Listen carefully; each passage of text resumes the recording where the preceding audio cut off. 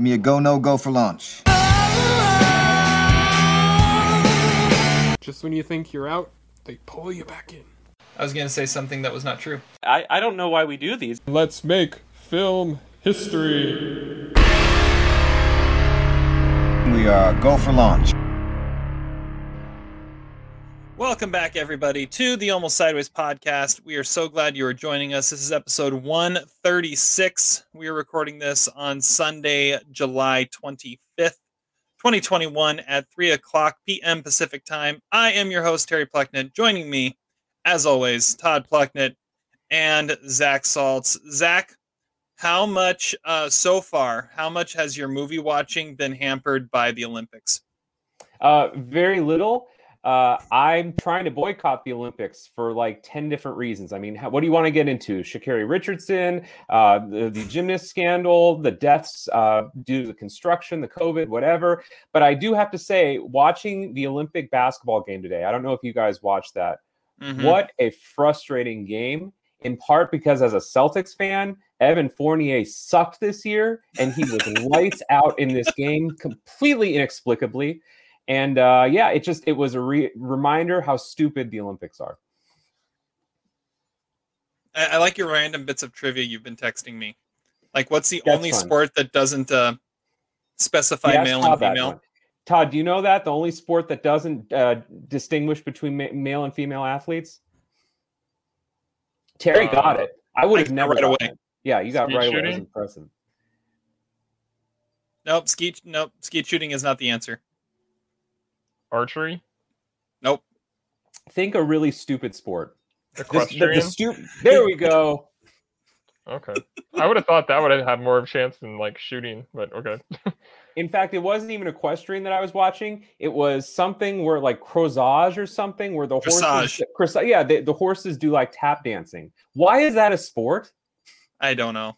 Well, I was watching ping pong earlier, and that there was a team that had a guy and a girl on it, so that would qualify too.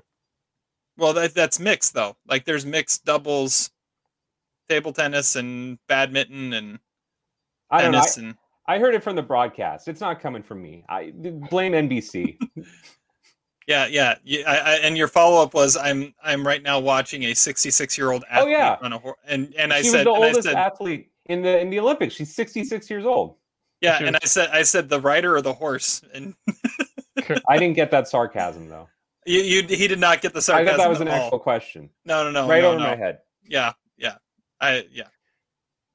Because to me, I mean, the horse is the athlete, not the rider at that point. So that was more the point I was making. I mean, the horse in Toy Story 2 must be pretty old. That is true. Maybe 66. I also liked your other bit of trivia of name the only country that is in all four hemispheres. That one stumped me. I thought I had it, but I was wrong. Do you have any ideas, Todd? So this should have been trivia today. Those two questions should have been part of my trivia. They were amazing questions. It's got to be like, I don't know, like Egypt or something. No, that's not a bad guess, though. Yeah, not bad. You're a little off. I thought it was going to be. Well, my first guess was Great Britain. Yeah, but I wouldn't have texted you that question if that was the answer. That's a lame answer. Because I figured they have, because the prime meridian goes through Great Britain, and so they're in east, west, and north, and they have territories, I think, in the southern hemisphere. Oh, well, I guess I was wrong. I would thought that you tried to find it right at the meeting point. Well, and that's what it actually is. It's on the other side, though. It's Kiribati, which has islands in all four. Because it's a huge island chain. I wonder if Kiribati has ever submitted a film for Best International Film. That would be a great question. That should be a come to the stable shit if that's ever happened. The Kiribatian film. Only if like half of it is filmed on one side of the date line and the other half of it is filmed on the other side. That's true. That would be pretty nuts. Yeah. All right. Well, I think we've exhausted our Olympics talk here. Todd, do you have a take about the Olympics? I'm sorry to dominate. I mean, it's in the middle of the night. I haven't watched anything live, really. So, I mean, I've watched some replay stuff, but hasn't really been on that much. Why was the first event of the Olympics like 3 days before the opening ceremonies? That's what I want to know. Like the softball tournament started on Tuesday, and the opening ceremonies were Friday. They probably need more time to get all their games in, right? I guess, but that's just crazy. Anyways, let's get to movies now, because that's what we're actually here to talk about. But I mean, Olympics come but once every 5 years. So Well, actually the technically cool part, 2 years, really. well, yeah, But the next Olympics is in 6 months, by the way, because it's coming up or 7 months. I think it's 7 months. Like February of 2022 will be the next Winter Olympics. Where is that? Beijing. They'll be the first to host a summer and a winter. that's another good trivia question. Yeah. There you go. We're just full of them today, but only about Olympics, not about movies. Well, let's start talking about movies. First off, make sure that you subscribe, rate, review all over the internet. You can find us on Apple Podcasts, Stitcher, Pandora, Spotify, pretty much anywhere. Be checking out this, our main podcast. Be checking out Daily Notes. Adam's got a bunch of good stuff going on there. Also be checking out the Almost Sideways Sideshow. This week, we're wrapping up Band of Brothers, episodes 9 and 10. Make sure you check that out if you're a fan of that show as much as Todd and I are. Adam's watching it for the first time. Zach is boycotting Band of Brothers after I made him watch the first two. And the Olympics. And the Olympics. Boycotting the Band of Olympics. Mhm. All right. Zach, what are you drinking? I actually have a special beverage today. So this is Garnacha de Fuego from Spain. And I got to say, I really, as I'm now becoming an old person, we're reviewing a movie called Old today. I'm getting really tired of shit wine. Like, I don't want to drink something that tastes like the back of an LA school bus. So I've been notching up my wine. I will go to $10 now. And this was on sale for $10. It's 15.7% alcohol content. It's from Spain. Like movies, really American wine sucks. Don't get it. It's one of the flaws in Sideways is that California wine is kind of garbage. So this is actually something pretty wonderful. And yeah, I think it's the first wine I've had in this podcast in quite a while. So you were out of Free State Brewing? No, not necessarily. I just, well, long story short, I opened this the other night and could not finish it. So I'm extending the fun all the way to the next day. Perfect. Drink until morning. Perfect. Good. All right, Todd, what do you got? The Pyramid Coast Day IPA. So, Nice Stein. mhm. Looking good there. All right. Well, I went to the brewery today and I got this is a West Coast IPA from Bend Brewing Company. This is called the Devil's Cabbage. That sounds, it sounds gross. I mainly It's just not a get it good for the name. names. It's pretty good though. It's good beer, but Wait, you get it for the names? a lot of them because they're witty names. When you go to like small time breweries, you got some like last week was what We Don't Need No Stinking Hops, and now it's the Devil's Cabbage. And I mean, hey, a good name is a good beer. That sent me down the shitter when I was going for names and bottles with wine. Now I just do the point system, and it can't be from America. Well, we'll have some fun next week. So, yes, let's talk about that. Yes, let's just throw this out there. Next week will be a very special episode of the podcast, potentially extended quite a bit. Who knows? We'll see what happens, because for the first time in Almost Sideways history, the three of us and Adam will be in the same room. Not like in the same room to record. It'll be the first time like Adam and Zach have seen each other face to face. Like we will be, all four of us will be in the same room. We will be revealing our updated top 100 movies of all time, which I'm super excited about. It's going to be awesome. And we're going to tally it up and make our group top 10. I was just thinking about that too. I'm going to have to do that. Maybe it's going to be a top 25 or something. I don't know. But yeah, so we're doing that next week. Next Sunday, we'll be all together doing that. I feel kind of like the Olympics because, I've been preparing the venue a little bit, getting things ready and And it's gonna be a fun time for sure. Can we invite people over? You're welcome to come if you know where we're not going to say where we are. We're in an undisclosed location, but if you know, you can bring us alcohol. There we go. There will be a tasting during this during our reveal for sure.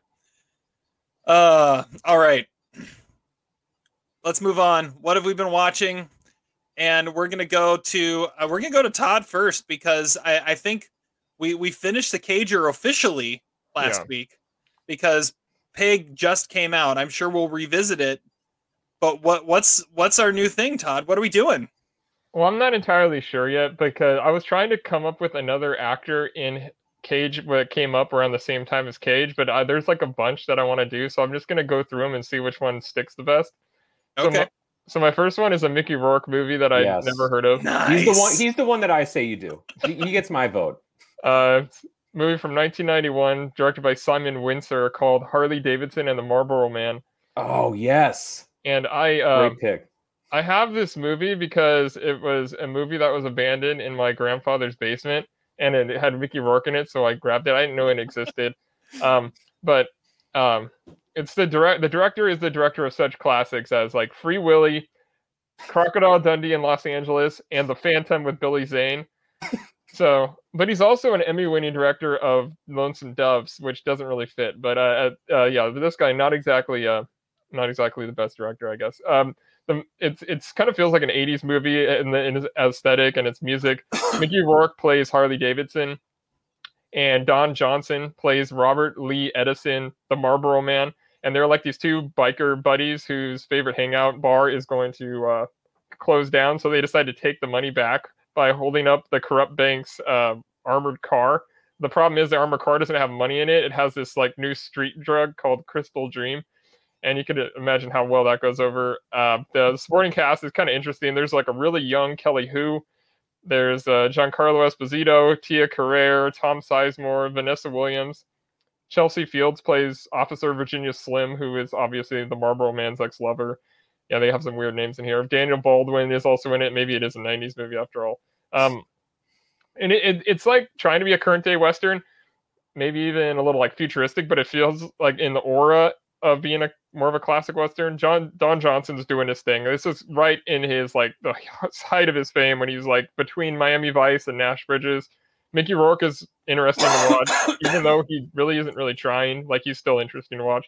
And there's like a lot of non-famous people in this that have probably give the best performances. Like Big John Studd plays Jack Daniels, and Eloy Casados plays Jose Cuervo. And they feel like guys that you would meet in a bar. Like those guys are really authentic performances. But it kind of shifts genres a lot. It goes from like a Western to like a heist movie to a Die Hard level action movie. And there's some quotable stuff. I could have seen myself watching this a ton when I was a kid if I knew that it existed. But evidently Mickey Rourke only signed on to the movie for purely financial reasons because he was like basically like broke at the time, and he knew he was selling out. And he said after this movie is why he got depressed and had really shitty 90s. So it definitely has a place in history, I guess. And he also said Don Johnson, again, is one of the best actors he's ever worked with, and he basically directed the movie, and he always looked up to him. Like, he's basically freaking Eric Roberts, you know? That was a total Mickey thing to say. But Gene loved this movie. Roger hated it like every other critic. I'm in the middle. I thought it was fun. I gave it 2 stars. All right. Have you started the Rourker yet, or whatever you're going to call it, or? Well, I'm Rourke and roll. I don't know. I could try. There's some other stuff I want to do with some other actors. I want to try to dive into some of their random movies before I commit to doing all like 190 Mickey Rourke movies. So is this a movie where we see like does Mickey Rourke look more like 80s Mickey Rourke heartthrob or like wrestler Mickey Rourke? Or somewhere there was a time when he no longer looked like a young man. It was like when he really looked like a boxer. Like, he doesn't look old and like he does like Domino era and on. He looks old. This is more in that the other era. Okay. He's had some interesting aging. So where did you hear that Roger didn't like it? Because They actually featured this movie on their Guilty Pleasures episode in 1991. I thought they both liked it. No, I watched that little clip of them talking about it, but Roger was basically laughing at Gene because he said he gave it basically a thumbs up, and Roger's like, you didn't even like Barfly and you like this thing, like they had a little bit of a spat about it. But what's interesting is that all those movies you mentioned by the director of Harley Davidson and the Marlboro Man, not a director that Mickey said was a director that comes along once every 25 years, like an Adrian Lyne, but that director. Every movie you mentioned was a movie that Roger passionately loved. Like, he loved Free Willy, and he loved, I don't know about the Crocodile Dundee movie, but there was something else you mentioned that he also The Phantom? did. Yeah, he loved The Phantom. He gave that shit like 3.5 stars. The Phantom with Billy Zane. Yeah, he loved it. Lovely. Here's a trivia question for you. Do either of you know who wrote Crocodile Dundee in Los Angeles? Oh, it's like a really famous for like J.J. Abrams or something. Hunter S. Thompson. No, fantasy football guru Matthew Berry. Oh, Wow, the talented Mr. Roto. Yeah. He wrote that one. I have to also say, I also watched a Mickey Rourke movie this week. I wasn't going to talk about it, but I watched Body Heat for the first time, and it's part of TCM's neo noir series they have going on, which is really cool to hear Eddie Moeller and Ben Mankiewicz talk about movies together. But that one was really good. That was an awesome movie. I have not seen that. You I have didn't even know he was in that. Yeah, it's like the movie that makes him a star. Like, that was when he first got noticed. So Todd, maybe for next week you're watching Body Heat because it's still on TCM on demand right now. All right. Yeah, wait. I know it's on my list of stuff I want to watch. So There you go. if I choose to do another Mickey Rourke movie, there's Eric Roberts. There's like, I don't know, Matt Dillon. There's a lot of those like actors that have been in a million movies that all came out at the same time. I could see you having fun doing Matt Dillon. Yeah. Yep. All Kevin right. Bacon. That's another one. Let's move on. I'm next here. My anniversary Oscar watch goes back 10 years to a movie. It was nominated for 3 Oscars, didn't win any. It was nominated for sound mixing, sound editing, and visual effects. Hereafter? No. I think that only got 1 nomination. Transformers something. Transformers: Dark of the Moon. Wow.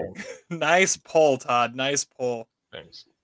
Yes. So, for some reason, I watched the first 2 Transformers movies when they came out, and then abandoned the franchise because, I guess it's because at that point it's like, why keep watching? And that's kind of what I felt like watching this one over the last. It took me 3 days to watch it because it's a 2.5 hour movie. I just finished it before we started recording here. And the frustrating thing, so this thing it's directed by Michael Bay. This is the last one that Shia LaBeouf is in as Sam Witwicky. Megan Fox is left at this point. For some reason, we're supposed to believe that Megan Fox breaks up with the nerdy Shia LaBeouf, and instead, as the replacement, he gets Victoria's Secret model Rosie Huntington Whiteley as his new girlfriend.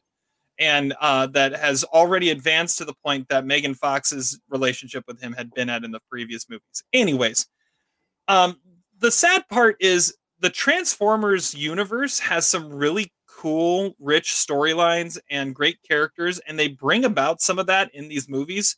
So Dark of the Moon, they discovered that there was one of the Autobots had a spacecraft crash on the moon.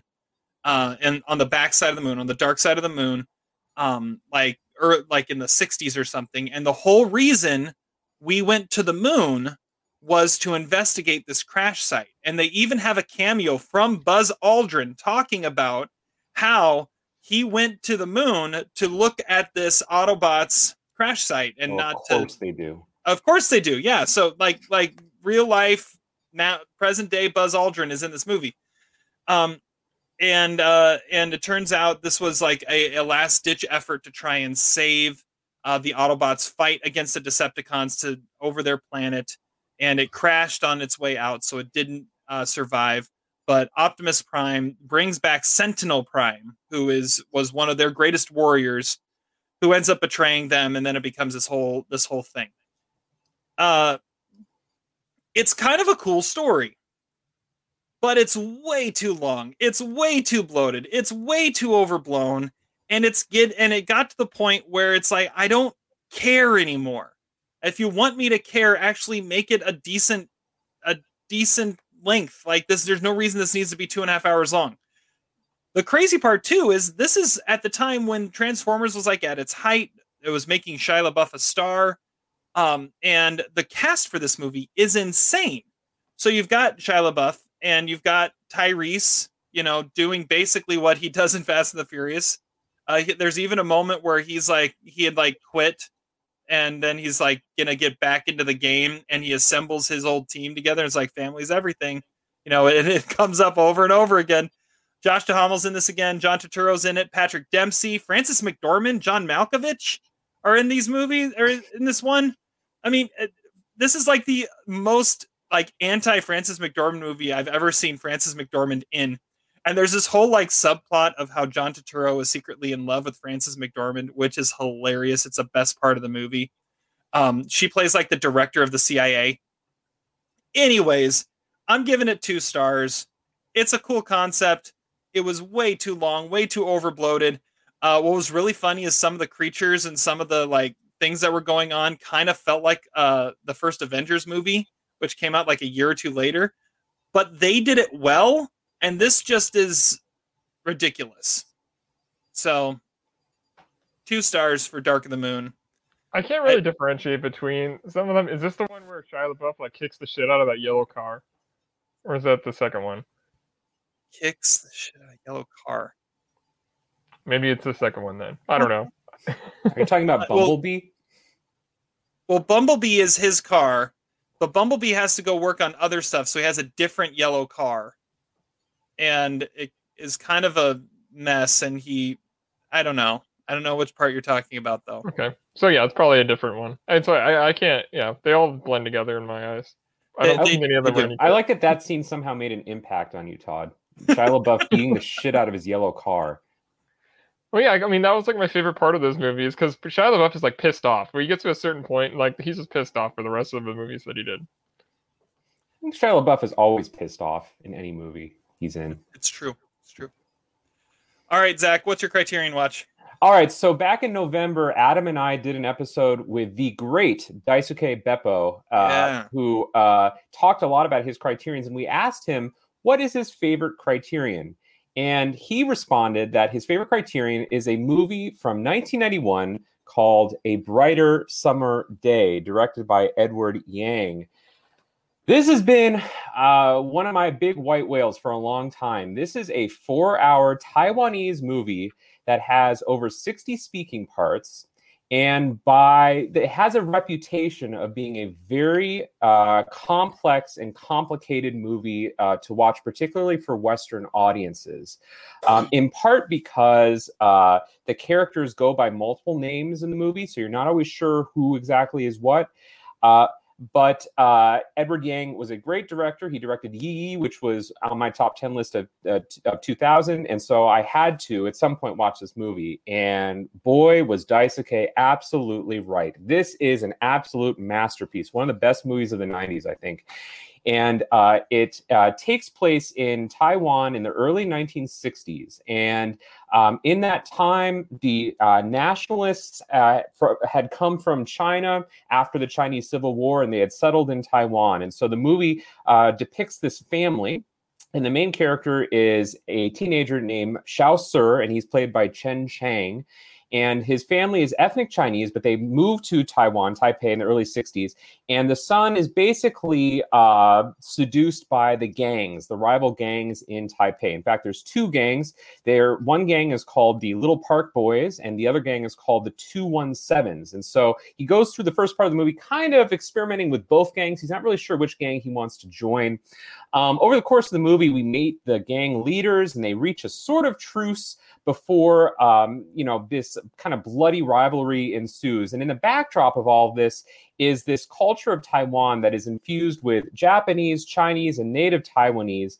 And there is a shared mutual love of American culture in this movie that's just fantastic. The title, A Brighter Summer Day, actually comes from the Elvis Presley song, Are You Lonesome Tonight? And there's a character in this movie who's Chaucer's best friend. His name is Kat. And he's like, I want to say like 11 or 12 years old. His voice hasn't changed yet. And so when they go to the music hall, he sings like all of these like falsetto songs. He sings like the girl part. And there's another guy that sings the guy part. And it is amazing. It's a wonderful sequence. This movie, like I said, is 4 hours long. It's an epic. It doesn't necessarily cover a long period of time per se. It mostly takes place in just this one crucial year of Chaucer's life. But we see him kind of evolve from someone who is supposedly this gifted student to someone who becomes a delinquent, essentially, and someone who's kind of cast out of the society by both his family and by the existing structures in Taiwanese society. We're introduced to his family. His father is this kind of salaryman character who has a kind of questionable background that especially the second half of the movie kind of leans into. This is a phenomenal movie. Earlier, I don't know how much I talked about Tenet, but the experience of watching Tenet was really difficult because the movie didn't make any sense. You had to go to Wikipedia. This is almost the flip side of it. This is a difficult movie, and sometimes you do have to go to Wikipedia to make sure you know what exactly is happening. But the truth is, it is fantastic to watch, even if you're a little bit in the dark. Edward Yang is such a gifted filmmaker from like an aesthetic standpoint, and from, you mostly stick with this main character, so it's not like too crazy, but you get a sense of the sprawl of this society. And basically what becomes of this character is really amazing and unpredictable. The Chinese translation of this title, Don't Look Up, because it kind of spoils the end of the movie. But I gotta say, hats off to Daisuke. This is a truly great movie. I can understand a little bit based on Daisuke's background why he loves this movie, this infatuation with American culture in Asia. Bravo. I was so impressed with this movie. It's even better than Yi Yi, and it's one of the best movies of 1991, a year that this movie was submitted to the Oscars, and Mediterraneo won Best Foreign Film, the only movie that Roger Ebert ever walked out on. So it is a shame that this movie didn't get the recognition it deserved. Criterion came out with an amazing edition. This movie was really unavailable for a long time in the States, and I cannot recommend it enough. Awesome. Todd and I both loved the Taiwanese movie A Son from last year. This movie has some definite parallels with his son, not just the fact that it's about gangs in Taiwan, but there is a sort of interest in that kind of familial element that is just wonderful to watch. Well, and I mean, if you have a movie like that, that's also a Taiwanese movie, you got to think that it was influenced by this one. Yeah, it must have been, yeah. Edward Yang died, I think, in 2007 or 2008. He was one of the great auteurs of the new Taiwanese cinema in the 80s and 90s, and his films, I think, hold up really well, 10, 20 years later. Awesome. Taipei Story is also a good one. Awesome. Great. All right, let's move on. It is now time for our featured review. And our featured review this week is looking at a movie just came out in theaters this weekend that is featuring a director, a filmmaker that is always fascinating to talk about, and that is one M. Night Shyamalan, and we are talking about Old. What happened to her? The body has decomposed. How quickly can that happen? 7 years. But she just died. Wait, where are the kids? Trent! Kara! Come here! Hey, have you seen my children? Mom? I'm right here. His latest feature. I will talk about this one first. Written and directed by M. Night Shyamalan, based on a graphic novel. And this movie talks about a group of people who go on vacation. They go to this beach, and they realize that they are all starting to rapidly age once they get to the beach. And they come up with it's about a half hour is 1 year is what they kind of figure out. And they are scrambling to try and find ways to stop it, ways to get out, ways to get off, and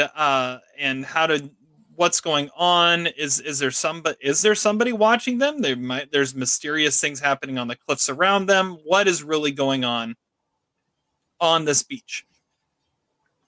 When it comes to M. Night Shyamalan movies, there are really like two things that make or break his movies. One, do you accept the whole premise of the movie, and does it work? And the second is, does the payoff land? Because all his movies kind of have a similar formula. They bring about this fascinating, weird thing, and do you accept the reality that you're given, and the payoff, the twist or whatever, does it land? It's a very simple I'd say one of the more simple concepts that he's had in his movies. There's people on a beach, they're getting old. It's a pretty simple concept. I think the payoff lands pretty well. I did not see it coming, and I thought it made sense. I thought it worked. I'm giving it 3 stars. And his dialogue is sometimes unbearable, but you can get through it and you can understand it to get to the end. There's some great actors involved in this movie. You've got Gael Garcia Bernal, Vicky Krieps, Rufus Sewell, Alex Wolff, Thomasin McKenzie, Eliza Scanlon. So some recognizable faces that do their thing. And I like this movie. I thought the premise was simple. The payoff I didn't see coming, but it made sense and it worked. I mean, it's not Sixth Sense or anything like that, but it's a solid movie. It's a good 3-star movie. That's where I'm at with Old. Zach, what about you? Yeah, I've always been a defender of M. Night Shyamalan. I actually think he's one of our auteurs at this point. There's recognizable stylistic flares with him, whether you like it or not. I think he gets hindered by the fact that he is horrible at writing dialogue, as you kind of alluded to, Terry. I mean, he's like George Lucas. You got to throw out the dialogue. It just doesn't work. It's almost like even Howard Hawks and Nicholas Ray, they weren't great with dialogue either. But from a cinematic standpoint, visually, this is a really well done movie, although it does feel as at times that he's being strung by the fact that it's a PG-13 movie, so he can't really show some of the more graphic aspects of the story. This movie was interesting. I think the premise of this movie had me very interested. And I gotta say, I think the resolution and the explanation for this movie is actually pretty good. I was not expecting it to quite be what it was. I mean, you could kind of get hints of it. This is also kind of the only movie I can ever think of where it might have actually been better to watch this on HBO Max instead of in a theater. In part because if you were to go into this movie with low expectations, it would probably be better than going into this movie with relatively high expectations like I had. Because I like Split. I think some of his movies are really good. This movie didn't really deliver, though. I think that the problem with this movie is that it gets really muddled in the middle.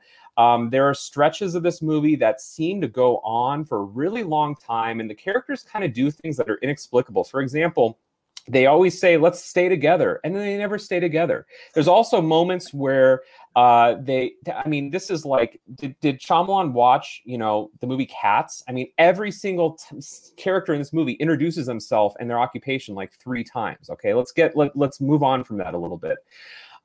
It's also kind of unusual, the fact that some of the characters seem to age really fast. Others of the characters don't age really fast. That's more of an issue, I think, with the makeup, and it's just a weird kind of concept. So I can understand that it would be a little hard to show that in the kind of way that you'd like it to be shown, which leads me to my bigger criticism, which is that this probably should have been an animated movie, or it should have been a French movie.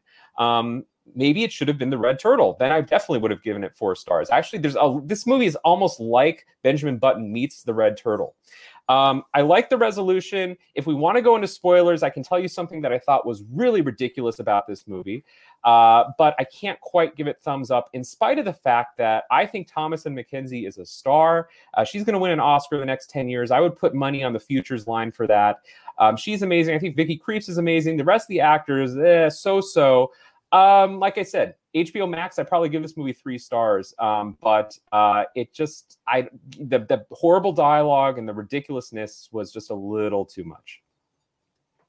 So you're giving it 2.5? then? 2.5. Okay. And I will say, M. Night Shyamalan always he has way too much of a Hitchcock complex, but he gives himself way too big of roles when he has his little cameos. That's yeah. Yeah, I didn't have an issue with that. Yeah, this one was fine. This one was fine. He's given himself like major roles in other movies, and yeah. All right, Todd, where are you at on this one?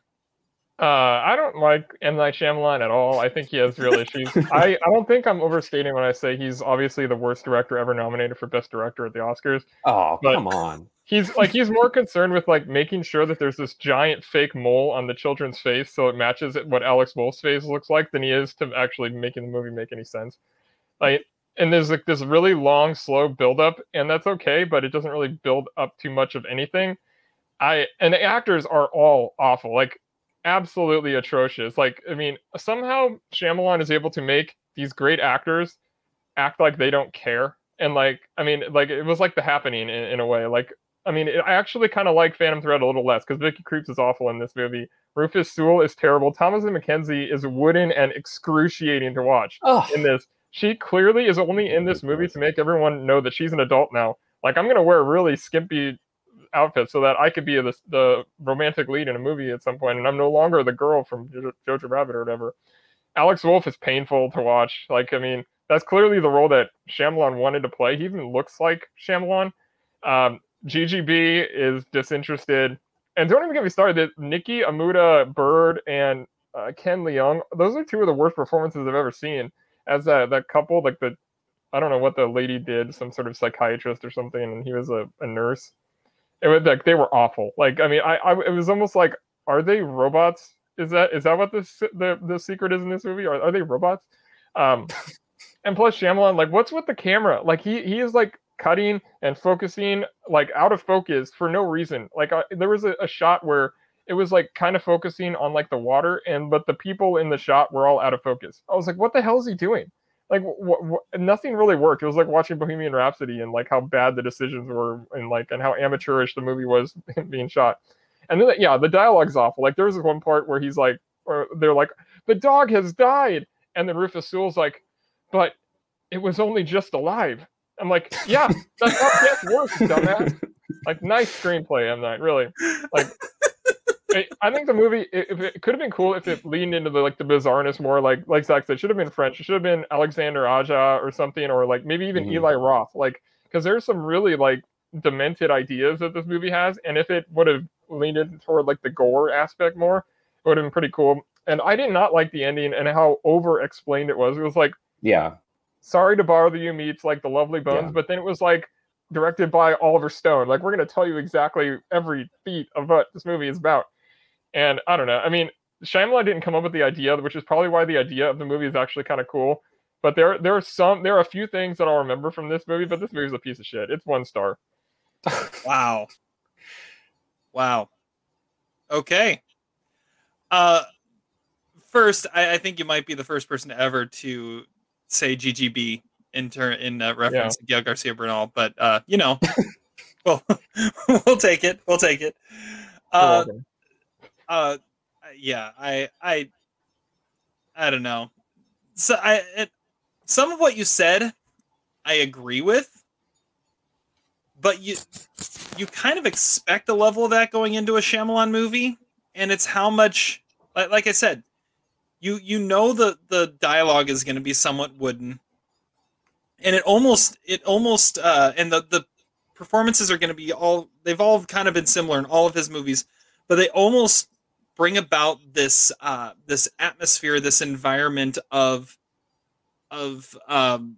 otherworldly that he has in his movies, because there is this almost non-human dialogue and these robot performances, and it either works or it doesn't. And I think here it works. And I don't know. The payoff is over-explained. However, I think it works. Yeah, my favorite. Oh, and I'm gonna say you should at least bump it up to 1.5 stars, simply because mid-sized sedan is a great name for a rapper.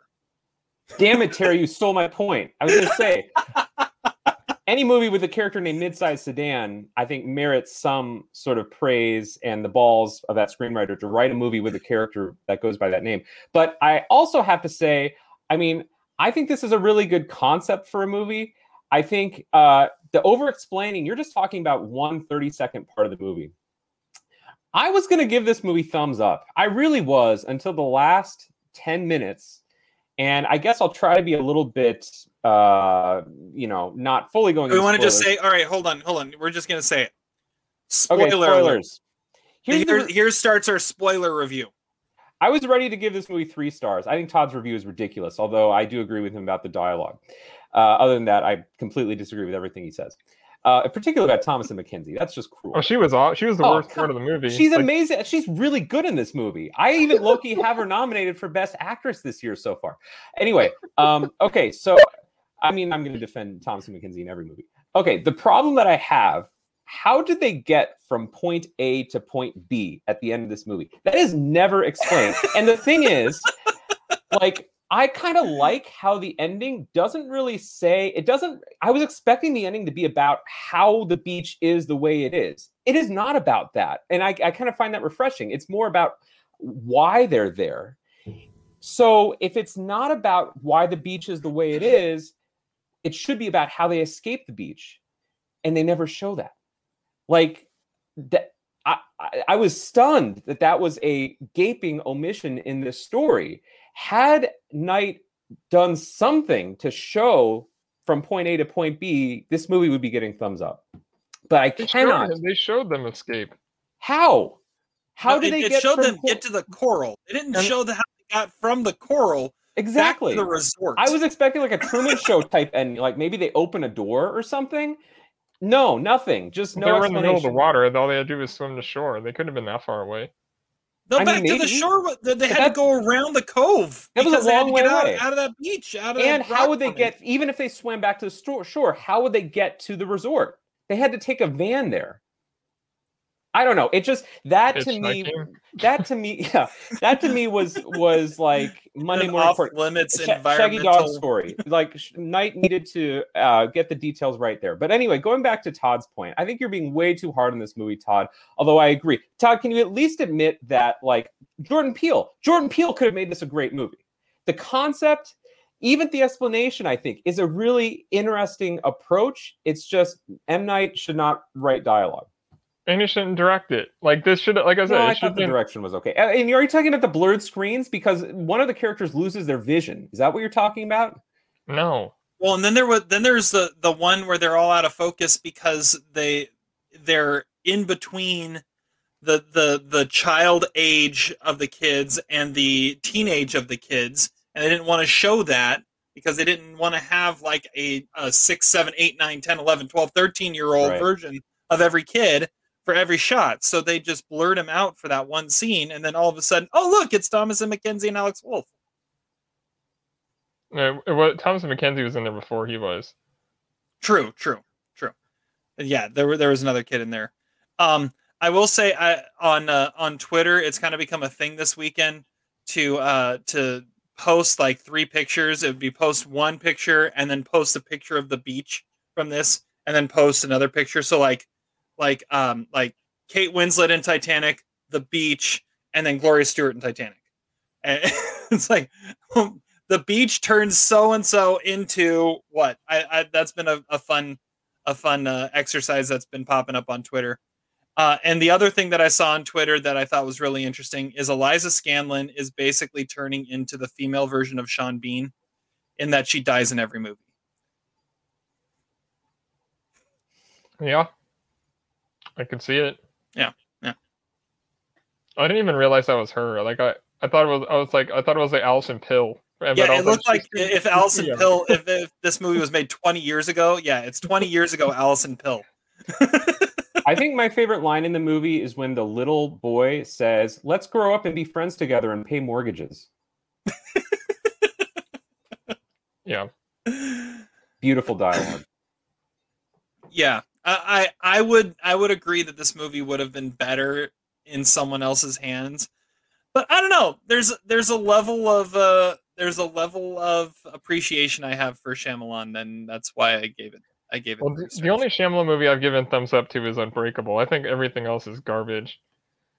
So Sixth Sense. Well, Sixth Sense is a classic. But I loved Split. No. I think I might be the only person ever that will defend Lady in the Water. Oh, yeah, that was bad. I liked Lady in the Water.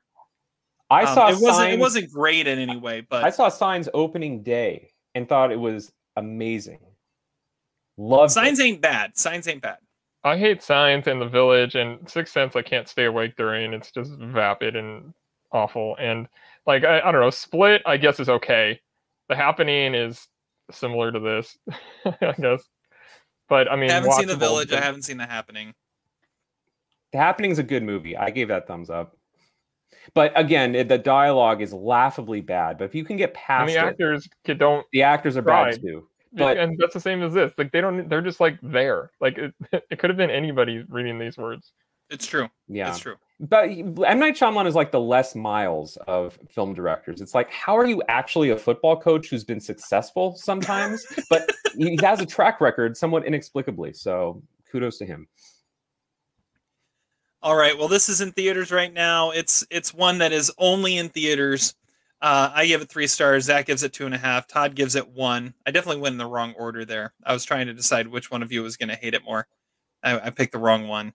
So I should have known it was Shyamalan. Todd was going to hate it. Anyways, it's in theaters if you want to check it out, if you haven't done so already. I heard that it was barely beating out Snake Eyes for the box office crown this week. So make sure you check this one out. Old in theaters now. All right. Time to move on. It is time for our spotlight segment. And for this, we are doing a Mount Rushmore. And this is in honor of Old, which takes place almost entirely on a beach. We are doing a Mount Rushmore of beach movies. Yeah, this is a great idea, Zach. This list was a beach for sure.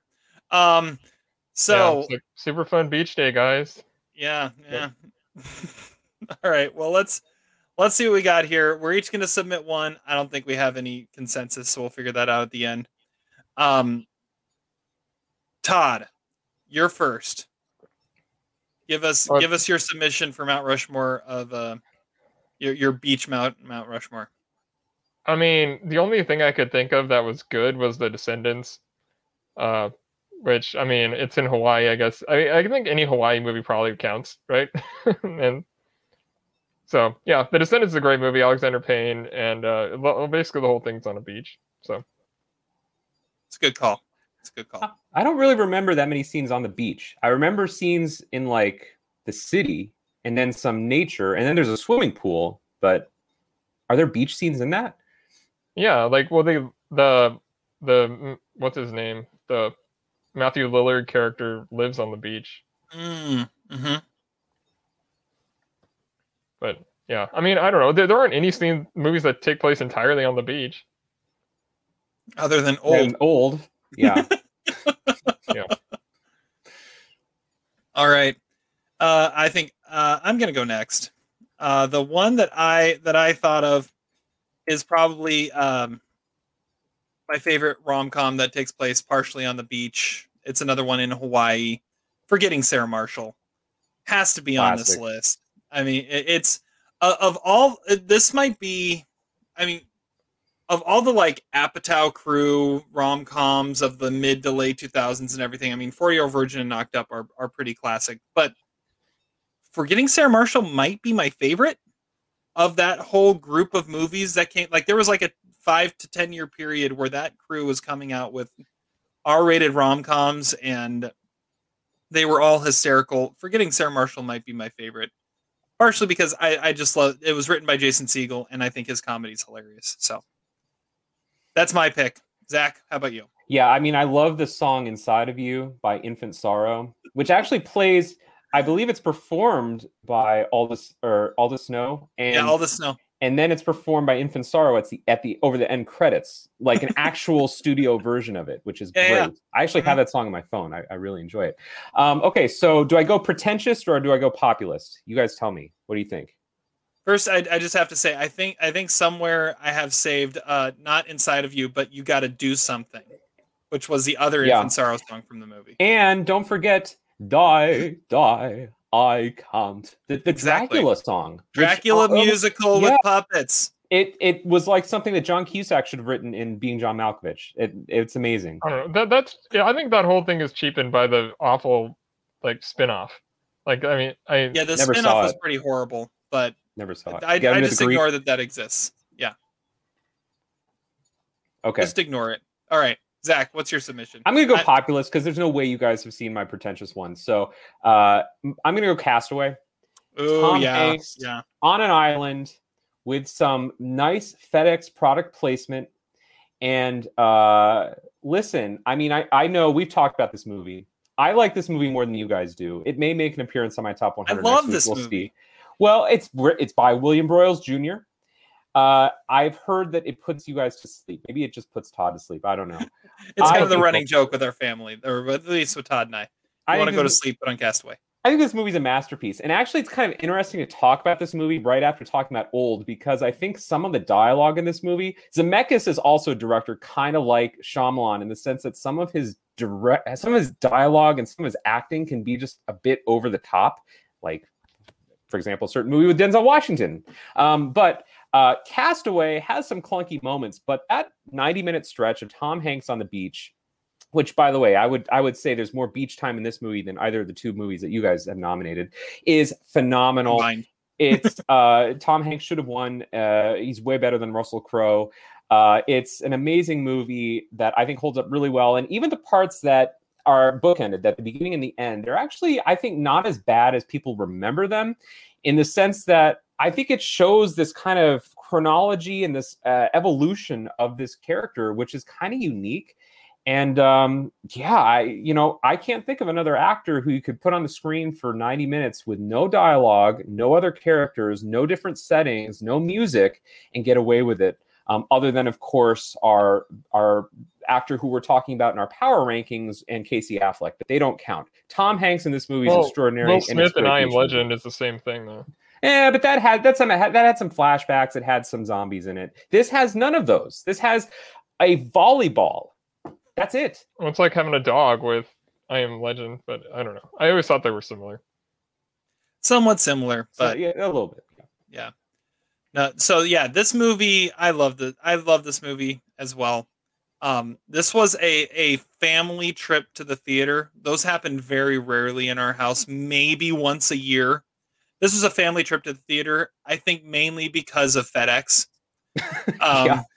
Like legit. Like I remember my dad telling us that because he worked for FedEx, he could put in an application to become an extra in Memphis for the welcome party back. Like they would just put an open invite out to whoever works at FedEx. You can be a part of the crowd scene when he gets back.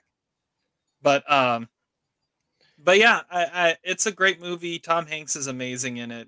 I mean, we could never deep dive this movie, but I kind of want to. It's an amazing movie. The stick man is obviously Dr. James Spaulding. Yes, played by Mr. Big. Oh, Yes. wait, no, that's not James Spaulding. Yeah. Is that? Yeah. That's a part of the movie I've never. Well, okay, we'll leave that for a deep dive, maybe in 2030. Once again, you only watch half the movie, but it's one of your favorites. That's not true. I think Spaulding, is that the dentist that she marries? I thought he was an associate of Jim Spaulding. Jim Spaulding recommended you, or something. No. That's no. I think you're wrong. I would bet you. I will bet you that it is not James Spaulding. He's a acquaintance of Jim Spaulding. Anyway, lose. no, we've lost lose. the audience. Okay, what's our consensus pick? All right. I'm gonna put out there that our consensus should be Portrait of a Lady on Fire. Oh, I wrote that's- that down, That's a too. good one. Okay, I like that one. That's good. The other ones I thought of, I mean, there's some trashy ones that are all on beaches, like Police Academy 5, Into the Blue, Blue Crush, The Big Bounce. Remember that movie, Terry? Oh gosh, The Big Bounce. Wow. And then I mean, Us in a way. I mean, a lot of it's on the beach. Oh, I thought Yeah. about that one too. And From Here to Eternity, you could say another Hawaii movie. yeah. Yeah, the only other one I was thinking of was Jaws. Okay, you could. can Yeah, say. that would work too. Yeah. By the Portrait of a way, Lady on Fire is a good choice though. that is a good choice. I win, Terry. Chris Noth plays a character named Jerry Lovett, not Dr. Spaulding. What? Yeah. Yeah, I totally agree with Portrait of a Lady on Fire. That's actually a really good pick.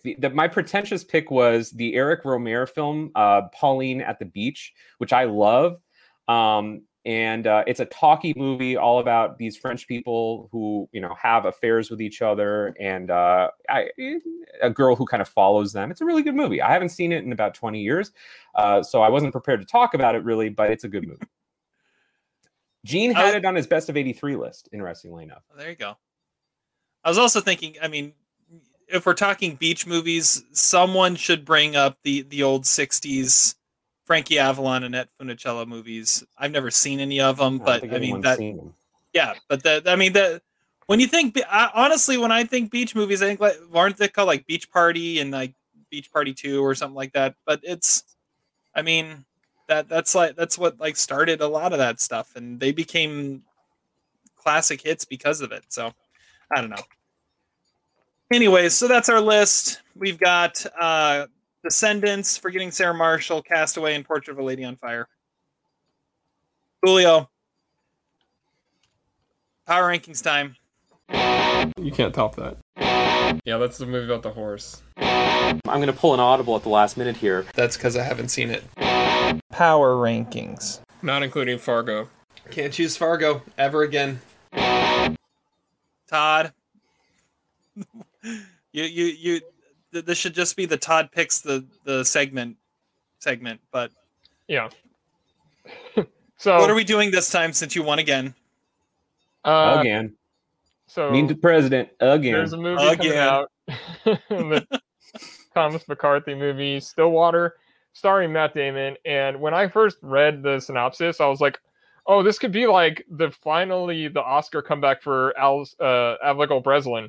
And it's not now. Like Matt Damon's the one that got the standing ovation at Cannes, not Abigail Breslin. But I just thought, when I think of that movie, that's what I'm going to think of. I was like, this is the movie I'm supposed to be impressed with Abigail Breslin in. And so I decided to make this power rankings.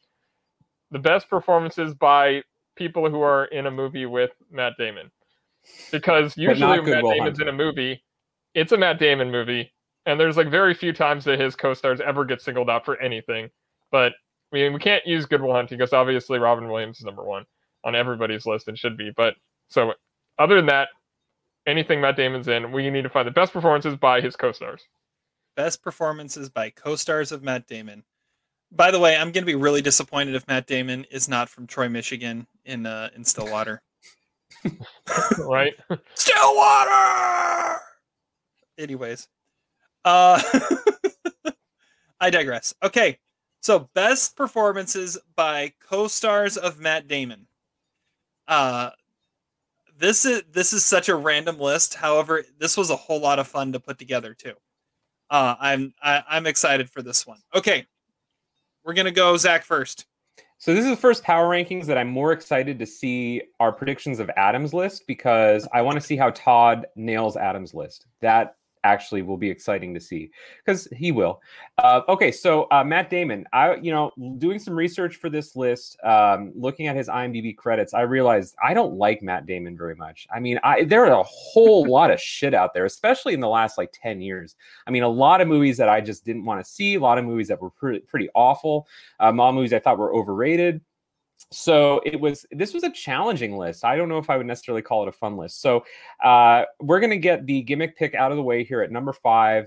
Todd did not specify whether it had to be a movie or not, thankfully, because my number 5 pick comes from... Now, listen, Matt Damon's made some shitty movies the last 10 years, a lot of shitty movies. So instead, I'm thinking, instead of choosing Elysium, right, or Unsane, or Ford v. Ferrari, why not pick a movie that people have actually seen? Even if it's not a movie, something that maybe has 25 million hits on YouTube. You know it. You love it. It is Sarah Silverman in the sketch I'm Effing Matt Damon. I mean, Nice. listen, we've talked about Sarah Silverman on this podcast before. She wins, biggest douche, whatever, in School of Rock. I don't think any of us are real big fans of her. She was in that cool Canadian movie with Seth Rogen. But other than that, she is not really a fun person to listen to or watch. She's amazing in I'm Effing Matt Damon. Like, she sings the chorus really well. It's not all about her, which is nice. It's a first in Sarah Silverman's oeuvre. So my favorite line from I'm Effing Matt Damon is the line that says, on a bed, on the floor, on a towel by the door, in the tub, in the car, up against the mini bar, which I believe Matt actually sings. And then I love how it breaks into this like Gwen Stefani, like, that song that she sings, and it's like a dueling gang type thing. It's an amazing 6 minutes of YouTube glory from the late 2000s. So absolutely Sarah Silverman, my number 5. I also love the response to it where Jimmy Kimmel sings about how he's effing Ben Affleck. It's the Godfather 2 to the Godfather that this movie it really is. Yeah. Oh, that's such an amazing pick. That really is. Okay. Man, I can't. I'm gonna follow that. Okay, my number 5. I'm probably the only one that's going to mention this movie, but that's okay. I love this movie. I am going with Will Smith as the titular Bagger Vance in The Legend of Bagger Vance. This movie, I've always loved this movie because I feel like it knows more about golf than any other movie about golf. And you have Ben Affleck Matt Damon at the center of this as Ranulph Juna, and it's a story about. He's a war hero. He comes back and he plays this golf tournament against Bobby Jones and Walter Hagen. And it's just such a beautiful movie. It's so simple. And like I said, it understands golf. You have Jack Lemmon as a narrator, and I think his final film role. It's just great. And Will Smith plays this mystical Bagger Vance, this caddy who comes along and finds Matt Damon when he is at his lowest and helps build him back up and bring him back to being this amazing golfer that he's always been, helps him find his zone. And he ends up winning. I don't know. I don't remember exactly how it ends, but it's one of those where it's kind of I think he loses because he ties. That's what it is. He ties because the golf rules are the golf rules. And you have to call yourself out on penalties and things like that. And because of that, he ends up tying instead of winning against two of the greatest golfers of the time. Charlize Theron is in it as well. In kind of her role in this is very similar to like her role in like Cider House Rules, where she's just kind of the girl that's there. She organizes the whole thing. But Will Smith is amazing in this, and it's an amazing movie about golf. And so I had to talk about the golf movie. So Will Smith, Legend of Bagger Vance. That would be a fun power rankings as golf movies. Would this rank in your top 5? This would, if we're talking like movies that actually like know golf, this is like 1 or 2. Wow. The Greatest Game Ever Played is pretty good. I actually haven't seen that one yet. Talk about Shia LaBeouf movies there too. So yeah, I need to watch that one at some point. All right, Todd, number 5.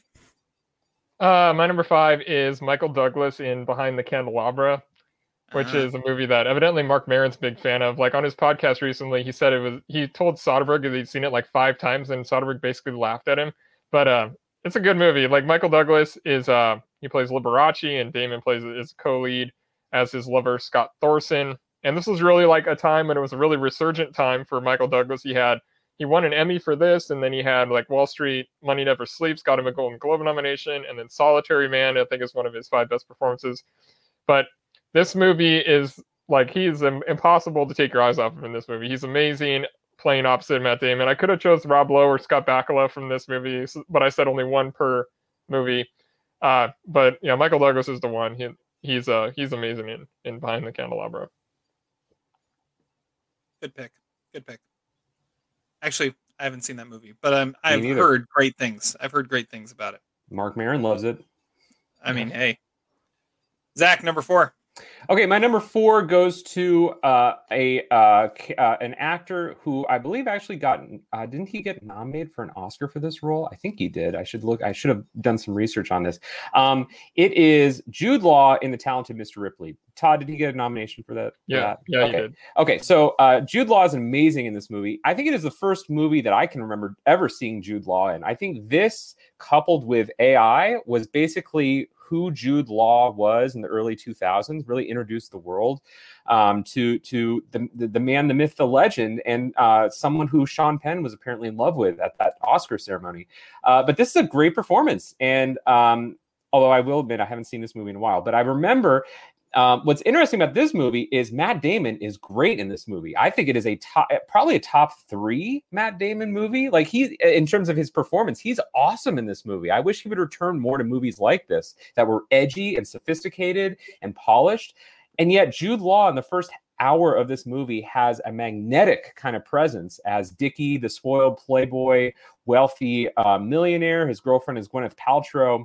It's a perfect role for that early 2000s Jude Law type persona. And he's great in it. Matt's great in it. It's a movie that low-key we should probably deep dive at some point, although I don't think any of the 3 of us passionately love it. It's just a unique movie that for some reason, unfortunately, has been forgotten over time. So I remember really enjoying this movie at the time, and Jude Law is tremendous in it. Yeah, good call on that. I forgot about that performance, but yeah, you're right. And I'm in a similar spot to you. It's a good movie. Very good movie. But it's kind of been forgotten, and it's kind of an easily forgettable movie. I'm surprised you didn't mention Philip Seymour Hoffman. Yeah. From that movie too. Yeah. Yeah. Philip Baker Hall, Celia Weston, James Rebhorn, some good character actors in this movie. And the late, great Anthony Minghella. Yep. Absolutely. Shout out to Tony. Number 4 on my list. I think he was more Anthony. I remember Juliette Binoche called him Anthony in her acceptance speech. So maybe not like Tony Scott or Tony Hopkins. Number 4 on my list is another Oscar nominated performance that co-starred with Matt Damon. And it was one of the most like no-brainer casting decisions. Like, as soon as he was cast, you're like, okay, yeah, Morgan Freeman playing Nelson Mandela is going to be amazing, and it's going to win an Oscar. So Morgan Freeman in Invictus, or it didn't win an Oscar, it was nominated, but it was an amazing performance. It's one of those moments where like role and actor were like, it's rare that they're that perfect for each other. And Morgan Freeman as Nelson Mandela is one of those moments where he's Nelson Mandela, just has been elected president, and one of the ways he brings the country together of South Africa is through the rugby team that is trying to win the World Cup, and Matt Damon is the captain of that team. And him putting his support behind this almost all-white rugby team that is representing the country, unites the country through sport. And I think especially with the Olympics going on right now, and how the Olympics can unite a country in a way like that, this is another great example of that. So Morgan Freeman as Nelson Mandela in Invictus, that's my number 4. I like it. It's one of those like almost on principle. It's like, yeah, that was going to be amazing. As soon as you heard it was happening, yeah, that's going to be awesome. And then directed by Clint. So, yeah. All right, Todd, number 4. My number 4, I know you guys are going to have. It's Angelina Jolie in The Good Shepherd. Because nobody ever really talks about that movie, but even though it's like a really like professional, cold, fantastic thriller directed by De Niro, and I'm upset that he hasn't really directed anymore. With this and A Bronx Tale, he obviously knows what he's doing. But it's a movie about like the dawn of the CIA, and Damon plays Edward Wilson, and Angelina Jolie, who is at like height of her stardom, plays his wife. And it's more of an understated performance. Basically, all the performances in the movie are sort of underplayed, but Jolie is amazing in her scenes with Matt Damon. She brings out like the most anguish and volatility from Damon throughout the whole movie. And in another era, this would have been like an Oscar movie, I don't know. She probably would have been nominated. I would imagine if it was a different time. But instead, it's kind of just a forgotten movie, which is unfortunate because it has one of the best casts like ever assembled. But yeah, but I love Angela Jolie and I love The Good Shepherd. I thought about considering something from The Good Shepherd, but I haven't seen it since we watched it in theaters, and I really don't remember much about the performances in it. I think Billy Crudup and William Hurt were the other standouts, but Angelina Jolie, like those scenes are ingrained in my head with her and Matt Damon. So Nice. She was definitely effing Matt Damon in that movie. yes. Maybe that's the next list. People who fulfill Sarah Silverman's role in that song. Zach, number 3. Okay, number 3, kind of similar to my number 4 in the sense that it is a co-star in a Matt Damon movie who was launched to the world. This is also a movie that is questionable whether it's truly a Matt Damon movie because he's basically an extra. Not an extra, but he's like a very, very, very minor character who only has a couple lines. The movie is Matt Damon's first movie, Mystic Pizza, and the co-star in his film debut was a young woman from the state of Georgia named Julia Roberts. And in Mystic Pizza, she plays the character Daisy. Have either of you guys seen Mystic Pizza? I'm just going to open it up that way. Okay, Mystic Pizza, seriously underrated movie. I saw it about a year ago for the first time. I'll admit, I never grew up with it. My wife loved it. She grew up with it. But I got to say, I went into it very reluctant, very cynical. It's actually a pretty good movie. And Julia Roberts is, you can see, she's electric in the movie. You can just tell. This is also one of those movies, a little bit like Dazed and Confused, where a lot of the actors were very young in their careers and went on to great things. Julia Roberts, Vincent D'Onofrio, Lily Taylor, Annabeth Gish, and of course, Matt Damon. But in Mystic Pizza, she plays a character named Daisy, who is sisters with Annabeth Gish, and they live in this small town in Connecticut, and they work at Mystic Pizza. They're from a Portuguese-American family, and Annabeth Gish is the younger sister. She's the kind of protege. She wants to be, I think, some sort of scientist, whereas the Julia Roberts character is kind of a little bit slutty. She gets around. She's got lots of guys. But she does have a beau in this movie who's played by Adam Stork, and he is a rich guy. And toward the end of the movie, they go to she finally meets his family. She's a little bit embarrassed. She doesn't really know how to present herself in front of these rich people. And lo and behold, her boyfriend's younger brother, I believe, is Matt Damon sitting at the dinner table. So I guess it's a little bit of a cheap pick, but Julia Roberts is really amazing in that movie. I think it actually shows a lot of her versatility. You don't necessarily think of her as the kind of rough and rugged kind of like girl who gets around type. And she's really awesome in a movie that I think, even though, it's certainly dated in some ways, it actually is a pretty good movie that holds up pretty well. It's charming. I would recommend it. Probably more to Terry than Todd. Yeah, it sounds like a little more of my movie than Todd. Yeah, I think both of you. I would venture to say both of you would give it thumbs up. I think because Todd likes movies with younger actors who became big, like Alpha Dog, and I think he would. I think he would acknowledge that greatness in that movie. Also, the Vincent D'Onofrio character and Lily Taylor, their names are Bill and Joe, which are also the names of Bill Paxton and Helen Hunt in Twister. So I had to like the movie just for that reason alone. And they're dating, obviously. Obviously. All right. On to my number 3. Speaking of a Terry movie, this is the stretching, the most stretching I'll do of a Matt Damon movie, because he doesn't actually appear in the movie, but his voice does. He has a voiceover part. But it's one of my favorite guilty pleasure movies. Not necessarily guilty pleasure, just one that I will defend more than anybody else, and that is the performance of Jim Carrey in The Majestic. I love this movie, and I love Jim Carrey's performance in this. He plays a blacklisted screenwriter who gets in a car accident and ends up washed up on some small town with amnesia, and bears a striking resemblance to a World War II vet that has never come home, was MIA during World War II. And he bears a striking resemblance to this guy who's from this town. And he gets accepted into the town as this other guy.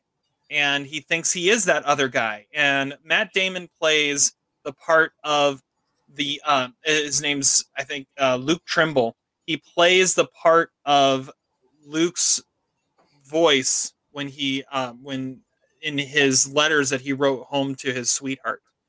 But this movie is all Jim Carrey, and if you think like Truman Show is showing the dramatic side of Jim Carrey, or if you think like Eternal Sunshine is showing his dramatic side, this is the most dramatic you will ever see Jim Carrey. Strip away all the goofiness, all the nonsense, all the craziness. In the height of Jim Carrey being Jim Carrey, that's his performance in The Majestic. And it is a beautiful performance, and I have no idea why more people don't love this movie and love this performance, because it's so good. It's so good. Directed by Frank Darabont, who did some other movies with a similar tone to them, like Shawshank Redemption and Green Mile. This was his follow-up to those two. Jim Carrey and The Majestic. That's my number 3. It's a good performance. I have no clue who Matt Damon was in that movie. No recollection, I should say, of Matt Damon. Yeah, he is like, it just shows, it has some scenes where he's just like writing letters home, but yeah, he's the voice of the guy he's supposed to be. Now listen, these last 2 picks by me and Terry are stretches. So is that saying something about Matt Damon? Maybe, I don't know. It's just honestly it's just for notable me, it's just saying something about about Jim Carrey in this movie that I wanted to mention it because it's amazing. Well, the whole point of the list is that if Matt Damon's in the movie, it's his movie, and nobody else ever gets singled out. But I mean, if he has a cameo or whatever, I guess it still counts. But it is sort of defeating the purpose of the list. But you did say it was allowed. Yeah, I don't have a problem with it. Like if you said he had to like physically appear in the movie, then I wouldn't have put this on the list. But you didn't. You said that voiceover was allowed. So yeah, that's fine. Yeah. All right, Todd, number 3. My number 3 is Edward Norton in Rounders. I mean, Worm is one of the great characters. He was on my characters who deserve a spin-off list. And this is one of the reasons why like Ed Norton is like the best actor of his generation. Like, this character should not have been as likable as he is. He's like a schemer. He's a piece of shit. He does everything wrong for his buddy, Mike McDermott, which is played by Matt Damon, of course.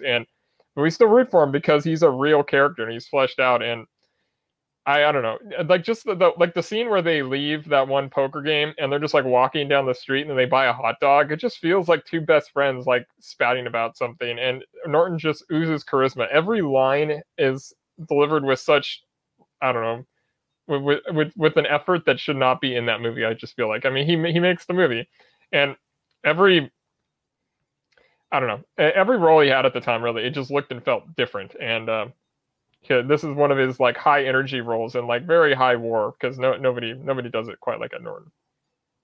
How difficult of a decision was it to pick Edward Norton over John Malkovich?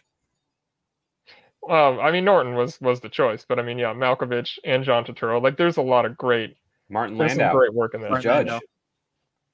Yeah. Martin Landau also in The Majestic. Not Gretchen Mol. No. Yeah. I mean, Probably not Gretchen Mol. Famke Johnson, yeah, they're okay. I'm so upset neither of you had Ed Norton on the list. That's yeah. I consider. I actually thought of Malkovich before I thought of Edward Norton, and honestly, I thought of it after I'd already made my list, but I didn't want to kick anybody out of my list, so I left it. Well, I'm glad I'm going next because my pick for number 2 is John Malkovich as Teddy KGB. There we go. The thing is, I mean, I know it's a flashier performance, and I know that sometimes when we do these lists, especially when it comes to performances, we try to emphasize like more subtle acting. Forget the accent for a second. Like, forget that he nails the accent and is perfect at it. He is so menacing in that movie. And the way that he eats those Oreo cookies and then talks about flashing the pot and talks about how, he's using the money that he lost.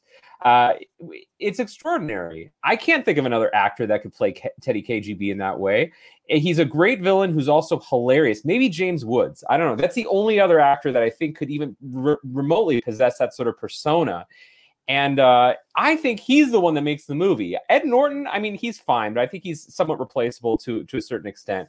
But Teddy KGB brings a bit of like, I don't know, like ferociousness and menace to the movie that I think really, one of the issues that I've always had with Rounders is that it doesn't seem serious enough. It doesn't seem like the straits are that dire at a certain level. I know Todd loves the movie. I mean, I really love the movie too, but if I were to peg a flaw in it, it's that it doesn't seem like it's a life or death situation throughout some parts of the movie. Teddy KGB brings that, and that is all Malkovich, and he is menacing the movie, and he's just terrific. So I respect the Edward Norton pick. It maybe arguably is a more difficult role, but Teddy Malkovich is amazing in that. He's definitely better in Rounders than he was in Transformers: Dark of the Moon. I would hope so. Same with Frances McDormand. Yes. All right, number 2 on my list. Look, I mean, maybe I'll regret having him only number 2. I'm going with Leonardo DiCaprio in The Departed. That's my number 2. That's your number 2 as well. Okay, so we'll both talk about him. I mean, The Departed. The hard part wasn't. What was more, which one were you going to go with from The Departed? Were you going to go with Leo? Were you going to go with Jack Nicholson? Were you going to go with Mark Wahlberg? We've talked a lot about The Departed. We did a deep dive of it earlier this year. But when it came down to it, Leo's just so damn good in this movie, and the intensity and the struggle he has in being this undercover cop. And then his interactions, the best moments of the entire movie are his interactions with Matt Damon. Whether it's on the phone where nobody's talking, or it's the interaction where he's coming out of being undercover, or him on the rooftop. I mean, those are the best moments of the movie. And Leo's brilliant in it.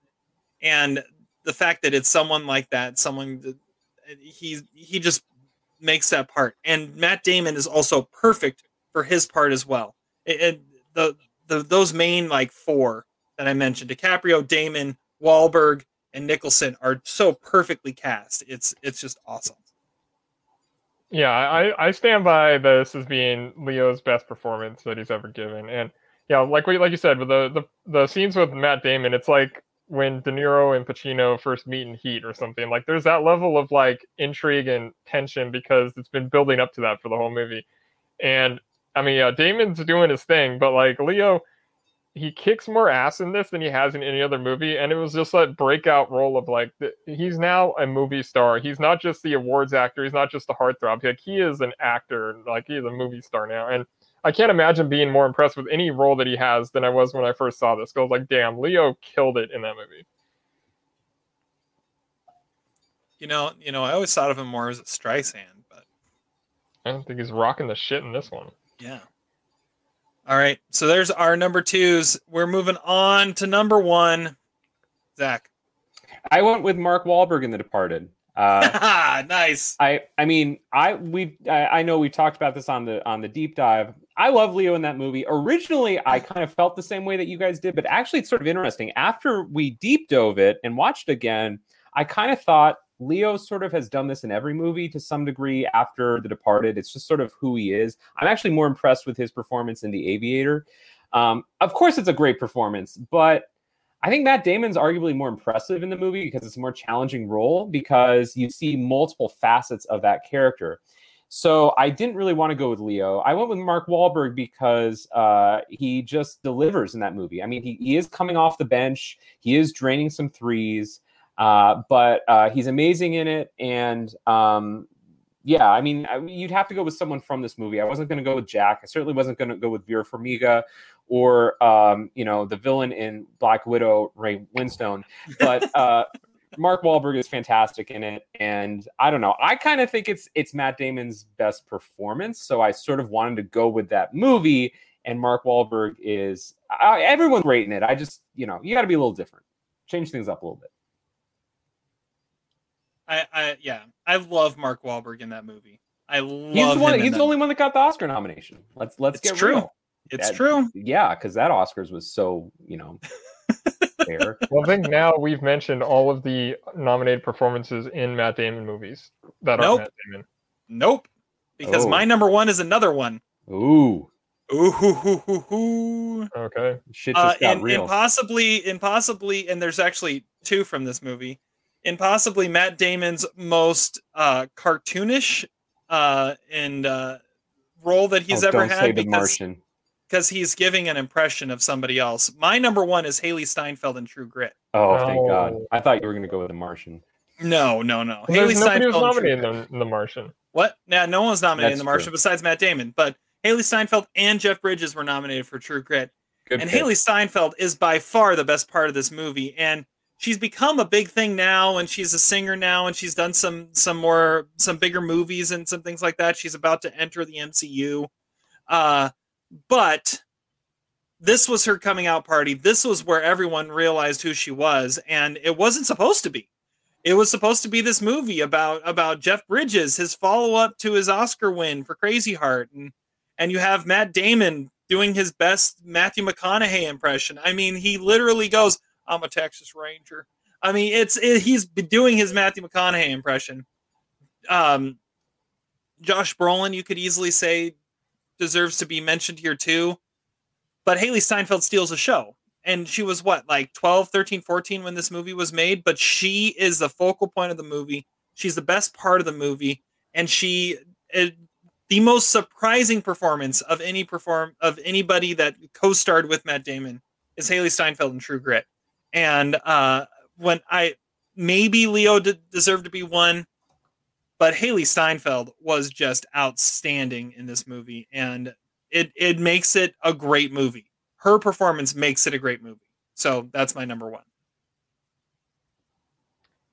That's a good one.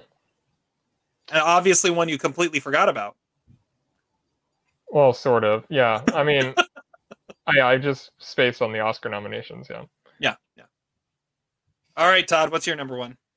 My number one is from a movie that has now been on as many lists of mine as Pulp Fiction. It is Anna Paquin and Margaret. It was on my 3-hour movie list, the Oscar snubs of the 2000s, my top 10 of the decade, worst performances in 4-star movies, not for this performance, and best final achievements. It's the obvious number one, Anna Paquin. It gives one of the best performances of the 21st century. She plays Lisa, who is a high school girl in New York who witnesses a bus run over a lady and feels guilty about it, and then it follows her and shows the impact that it had on her and everyone around her. Matt Damon plays her teacher, who she sort of has like a affair with, kind of, but he's obviously not the star of the movie. He only has a handful of scenes, and he still has his like Bourne Identity haircut. But Anna Paquin is just legendary in the range of emotions she has in the movie, and she really kind of brings out the best in all the other actors. And it would be a mini series if it was made today, because it really is like a short 3 hours. It could have expanded way longer than that, and it probably should be, but it's still an amazing movie.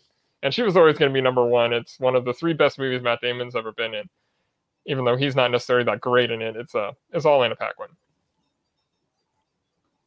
I disagree, Gary. Disagree. That's fine. but I knew that was going to be up there for sure. All right, let's do some honorable mentions here. Zach, what do you got?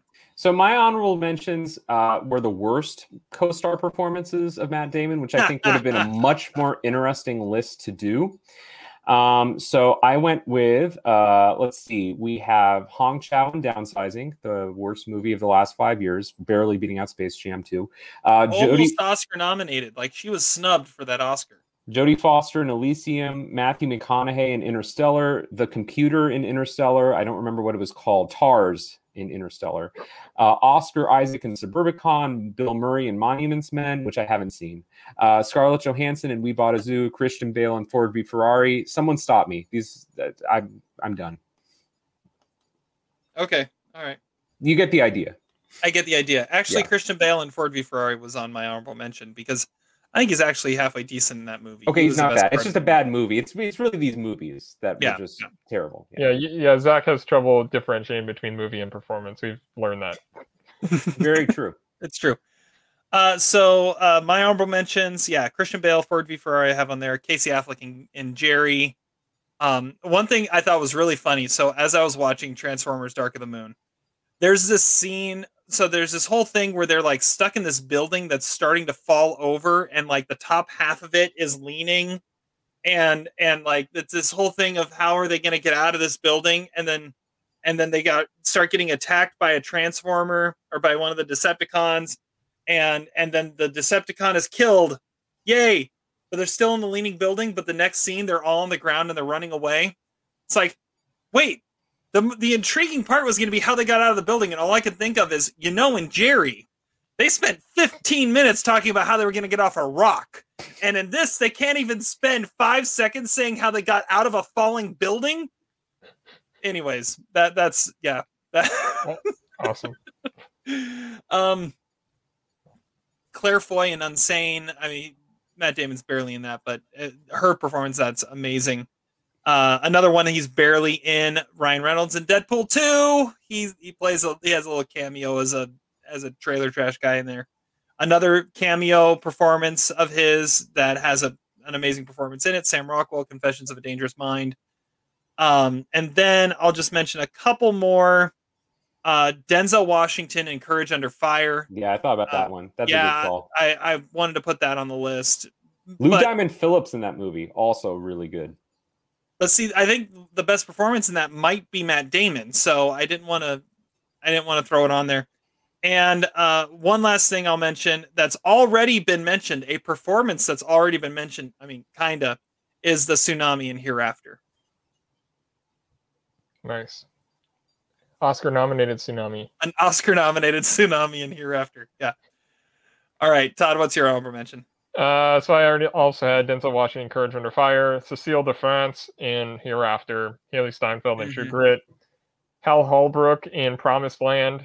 He was like the only good part of that movie. Amanda Peet in Syriana. I thought she was the best part of that movie. Casey Affleck and Jerry. Barry Pepper in Saving Private Ryan. And if I was going with this cameos stuff, I have Sean Connery in Finding Forrester, Benicio del Toro in Che Part 2, Sam Rockwell in Confessions of a Dangerous Mind, Joey Lauren Adams in Chasing Amy, and Tim Roth in Youth Without Youth, which is probably the most forgotten movie of the last 20 years. I've seen it. I actually own it. I remember nothing about it.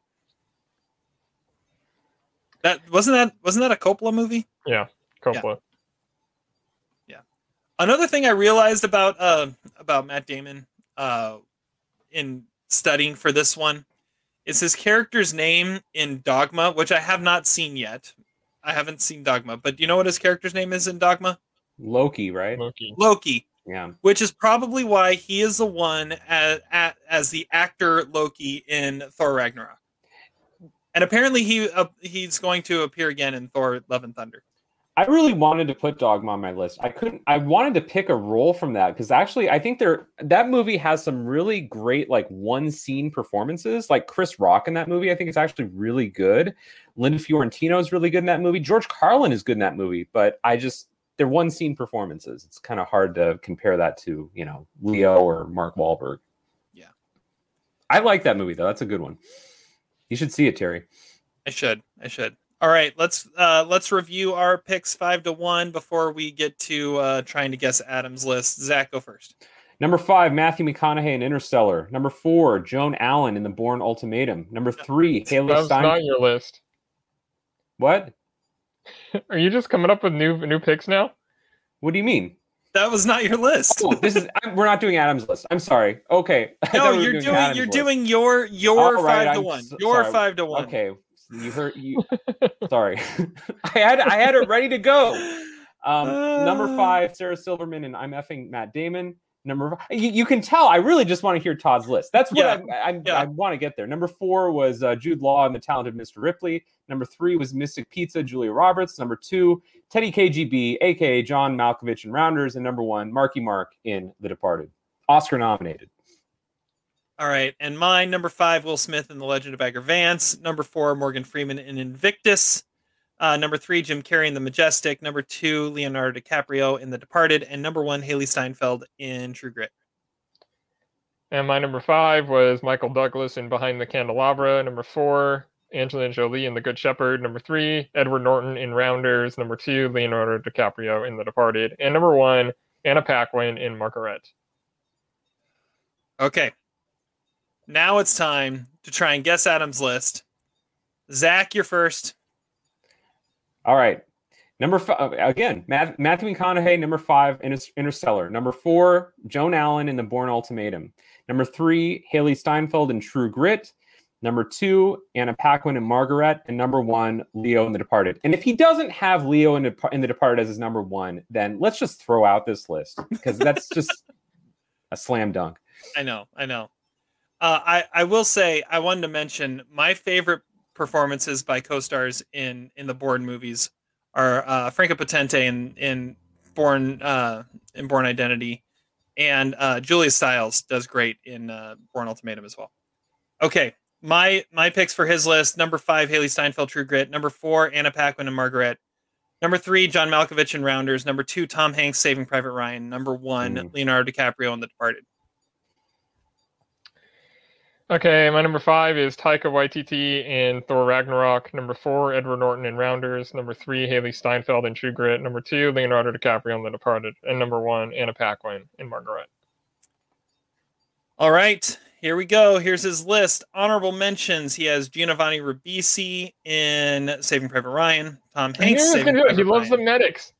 Yeah. Because of your sideshow. I thought about putting Giovanni on the list. He loves Because the of Doc medics. Rowe. He loves the medics. Yeah. I mean, that also because, that episode's awesome, but whatever. Okay. Tom Hanks, Saving Private Ryan. Tom Hiddleston, Thor Ragnarok. Heath Ledger, The Brothers Grimm. Sean Connery, Finding Forrester. Sam Rockwell, Confessions of a Dangerous Mind. And Potatoes in The Martian. And Christopher Nolan's Nice. Ego in Interstellar. Nice. He likes Number 5. Interstellar. I apparently. Number According to 5, our Haley website. Steinfeld in True Grit. Number 4, Joey Lauren Adams in Chasing Amy. I knew he was gonna choose a cameo one. Number 3, Leonardo DiCaprio, The Departed. Number 2, Edward Norton in Rounders. And number 1, Jack Nicholson in The Departed. He Todd broke wins the again. rules. He broke the He rules. broke the rules. He broke the rules. No, I got three right. You got 3. Dang it. I got I 2 only had right. 2. Yeah, Todd wins again. Gosh, dang it. Why did he break the rules? I don't know, because I don't remember you ever specifying that rule. I'm looking this up on my text. I don't think you ever specified that rule. And no mention of Margaret. I picked the wrong Rounders guy. Otherwise, I think I might have won. If I had said Edward Norton instead of John Malkovich, I might have won. That's a dumb list. Leo should be number 1. If I he's being said honest with next himself. Power Rankings is top 5 performances by Matt Damon's co-stars. Stillwater comes out next month. 1 performance per movie. No Good Will Hunting. Exact Okay. words I sent to both of you. All right. And you sent that same thing to Adam? Yeah, I sent it to him first. All So right. maybe we throw out this list. Adam broke the rules, so I win. No. I still got more. Yeah. I'm claiming victory. I should take one. Adam should be at -1. Yeah. Probably. 33.5 for me. And I have a feeling Giovanni Ribisi would have been the next one in if he couldn't have picked. But see, Probably. the fact that Jack is number 1 though meant Leo was not going to be on the list. But then Giovanni Ribisi would have been, and you had him on the list, didn't you? No, No. Okay. I was going to. You were going to. Okay. The medic. All right. Notice that Ben Affleck appeared on none of our lists. Well, we couldn't pick Good Will Hunting. Yeah, this is best performance. Well, yeah, I mean, we could pick Dogma. Terry couldn't have, but or what about Jersey Girl? Because Matt Damon does have. Have you noticed that Matt Damon has a cameo appearance as an executive in 2 movies, 2 Kevin Smith movies? He is the PR exec in Jersey Girl, and he is the exec in Chasing Amy. Yeah. Another Pretty cool. random Matt Damon point. Did you guys see, when you were seeing Old? Did you see the trailer for the new Matt Damon movie, The Last Duel? Yeah. Yes. I think that looks pretty good. I'm impressed. The only problem is it's directed by Ridley Scott. But did you guys know it's written by Matt and Ben, but they only wrote the male parts, and Nicole Holofcener. Nicole Holofcener wrote the female parts in it. Oh, interesting. Very interesting. Yeah. All right. Well, that's Power Rankings. Time to move on to our trivia segment. And Zach won last time, so he got to assign us some movies to watch. Todd, you're going to go first on telling us what you watched and what you thought. I watched an Australian movie called Hounds of Love, which I know the Zach had on like his top 5 of 2017, directed by Ben Young. And it follows was sort of this girl, Vicky Maloney, played by Ashley Cummings, and she gets abducted by this couple, John and Evelyn White, who offer her a ride home in the middle of the night. And it first appears kind of harmless, like they just kind of wanted to chill once they bring her back to her place, but then it shifts into like this violent, twisted thriller thing because the couple are serial killers, and she tries to turn them against each other in order to escape, and you don't really get a sense of what you're in for when it starts. I think it's like 20 minutes before a single word is said in the movie. It just sort of like lulls you into this, and then it ramps up the intensity. And it's moody in a way that only really Australian movies can be, because like the plot is similar to like The Ref or something like that. There's a lot of these movies where like the victim is trying to put a wedge between the captors, but it's weirder and it's more devious and dangerous because it's in Australia. And it feels like it's dirty in a way that like Henry Portrait of a Serial Killer is, or something like that. It tries to traumatize you, and while it really doesn't do that, it does work, and it will stick with you for a little while. Sort of like Compliance in that way, but this is a lot better than Compliance. Like there really isn't that much of a plot. Not really a lot happens. You're kind of just stuck in the house with this girl who's being, held captive by these ruthless serial killers. But I would have almost done away completely with the mother character who's trying to find her. That plot doesn't really work. It just takes away from what's actually happening at the house. But I think the movie's really good. The director's only done one other movie. It's this movie with Michael Pena called Extinction that looks horrible, but I haven't seen it. But this movie is good. I'm giving it's a solid 3 stars. Well, I'm glad you like it. I loved this movie when I saw it, and in these moments of listening to this, of doing this podcast, I remember going to this movie just, on a normal day in 2017 and really enjoying it. I miss the world, the way the world was 4 years ago, in these moments of nostalgia. But I really am impressed by the characters in the movie. I'm sort of shocked that you didn't talk about the Emma Booth character in this movie, because I think she gives an amazing performance, a very complex, multi-layered performance. I think she maybe wins my Best Actress in 2017.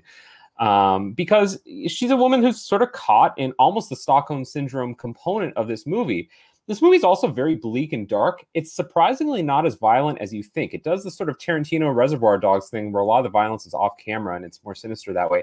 Didn't you think the resolution of this movie was sort of genius? Brilliant screenwriting, I think. Like how the character resolves to actually escape and get away. I mean, yeah, sort of. I mean, how it was staged was really cool. I don't know if that it was that innovative, but I mean, it fit because everything you're leading up to it is just very so cool. Down. Yeah, it was a shocking ending, really well written by that filmmaker. All right. Well, that is what Todd watched. I've not seen that movie. What I had to watch was a 2018 documentary directed by Bing Liu called Minding the Gap.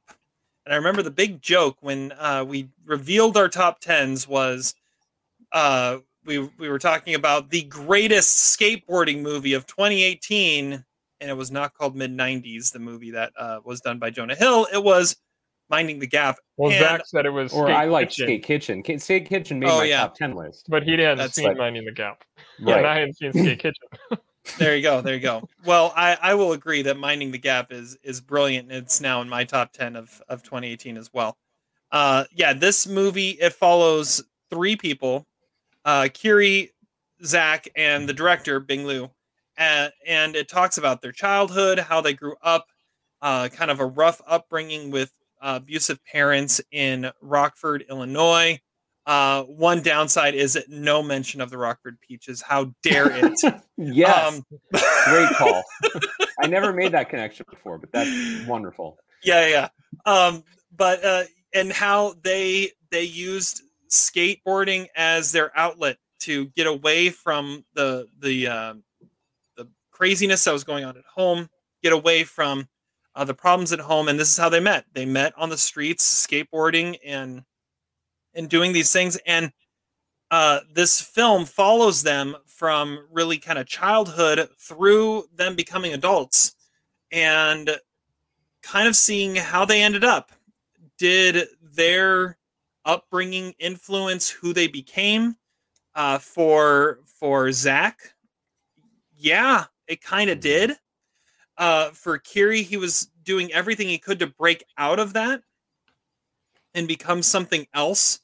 And for Bing, he became someone who just wanted to tell the story and became this filmmaker that he had always kind of been throughout his childhood, because it was a lot of archival footage that he had put together from when they were teenagers and they were skateboarding. He was always the one with the camera. This movie is so fascinating, and how it's really just these three guys, these three normal average guys who live normal average lives. And even today, there's nothing really spectacular about any of them other than one of them has a camera. And it's what makes Minding the Gap a special movie. And you get to know and love these characters, and you get to see them at their worst and you get to see them at their best. Especially the Zach character. He's a fascinating character because, yeah, he's got this magnetic personality, but at the same time, you see the dark side of him as well. And it's, I don't know, it's a brilliant movie. It's amazingly well done. And just what he was able to put together and how he's working through his own demons and his own upbringing by making this movie. One of the more fascinating characters he interviews is his own mother. Yeah. And it's brilliant. It's brilliant. Yeah. In my top 10 for sure now of 2018. 3.5 stars. Yeah. It's a movie that I had not seen when we made our 2018 list. It was nominated for Best Documentary. Free Solo won Best Documentary. Those are very close documentaries for me, both absolutely phenomenal, but completely different. I think it's the hoop dreams of the 21st century. You know, you watch these characters grow and develop. If you ran into Zach on the street, you wouldn't think twice about if you want to know him, because in this movie, he's a jerk. He's a total douche in this movie. I think his girlfriend, Nina, is fascinating too, as she talks to the camera as well. She's a very complex character. And yet, in a way, Minding the Gap is a reminder that documentary can elevate people who in your normal life you wouldn't want to get to know and you wouldn't really give a second thought to. And the way that Bing Lau does it is just extraordinary. You're right. The way he talks to his mother, the self-examination in the movie is amazing. I can't think of another movie that really does something like that, where the director looks back on himself, and yet it's not really the main focus of the movie. The main focus of the movie, I think, is the industrial Midwest and how this town of Rockford, I've never been to Rockford, but listen, I live in the Midwest. I've seen kids like this. It just kind of destroys your soul.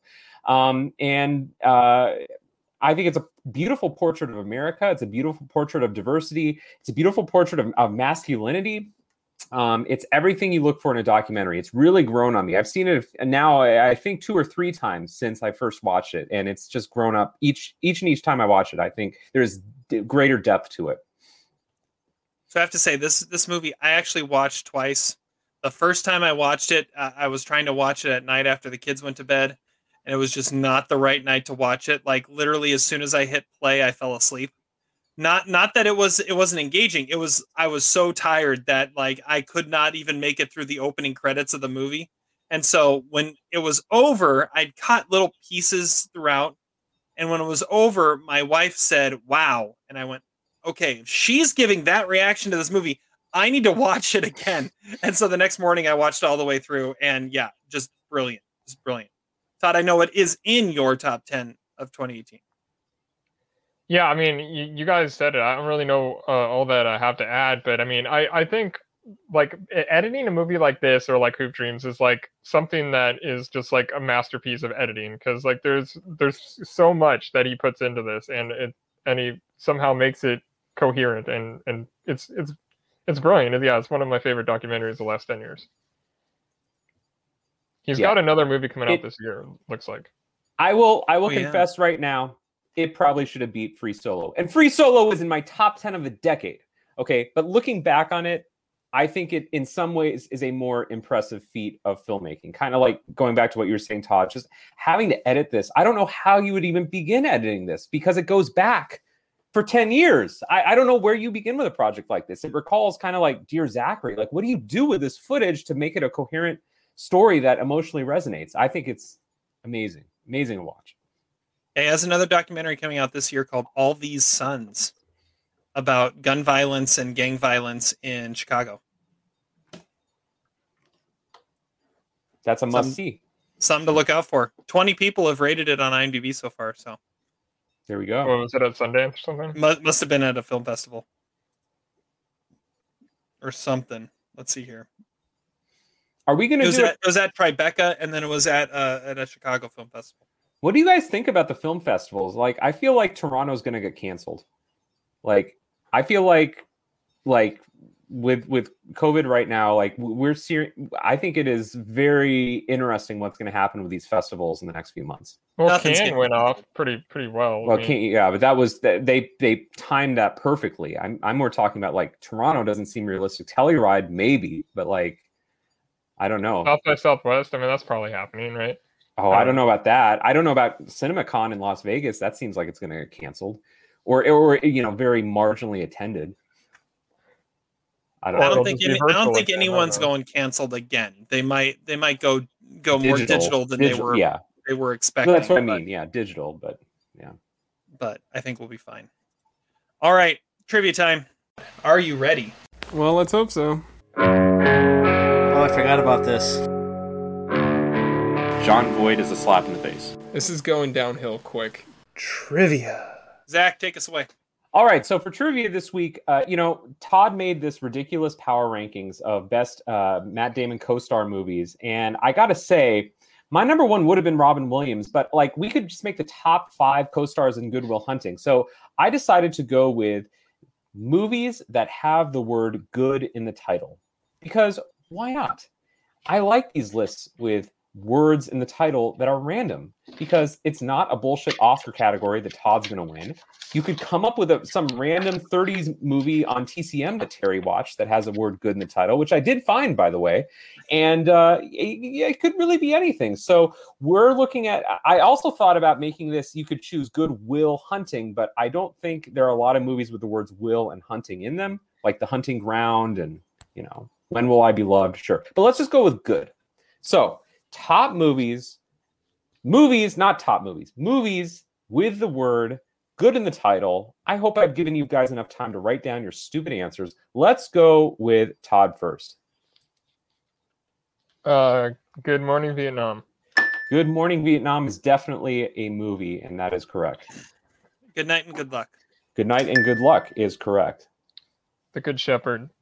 The Good Shepherd. Did we mention that? It is definitely correct. The Good German. The Good German. Was Matt Damon in that movie? No, George Clooney was. No, but he should have been. Matt Damon should have been in that movie. He should have been in that movie. Good answer. Okay, yes, Terry's on the board. Good Time. Good Time. The feature before Uncut Gems by the Safdie brothers, for sure. Yes, point. The Good, the Bad, and the Ugly. The Good, the Bad, and the Ugly. Who could forget? Absolutely. I don't think I have anything else. Wow. The King is Dead. Really? I never win trivia. All right. It's not an Oscar trivia. So, Terry. So does it have to be just the word "good"? It cannot be the word "good." Well, no, yes, it has to be the word "good." Okay.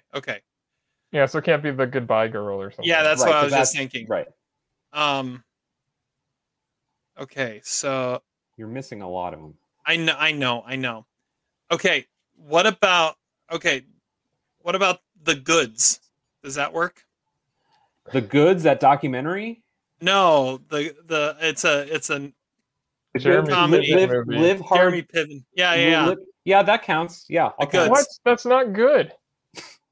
Oh, The Jeremy's always Goods. trying to, Oh, like, take- You're right. Can't It take does a have an movie S out at of- the end. It has an S at the end. That's what I'm you're right. asking. Does that count? No, it cannot count. Sorry, Okay. I changed my answer. Um, I apologize. I did not see the S until you pointed that out.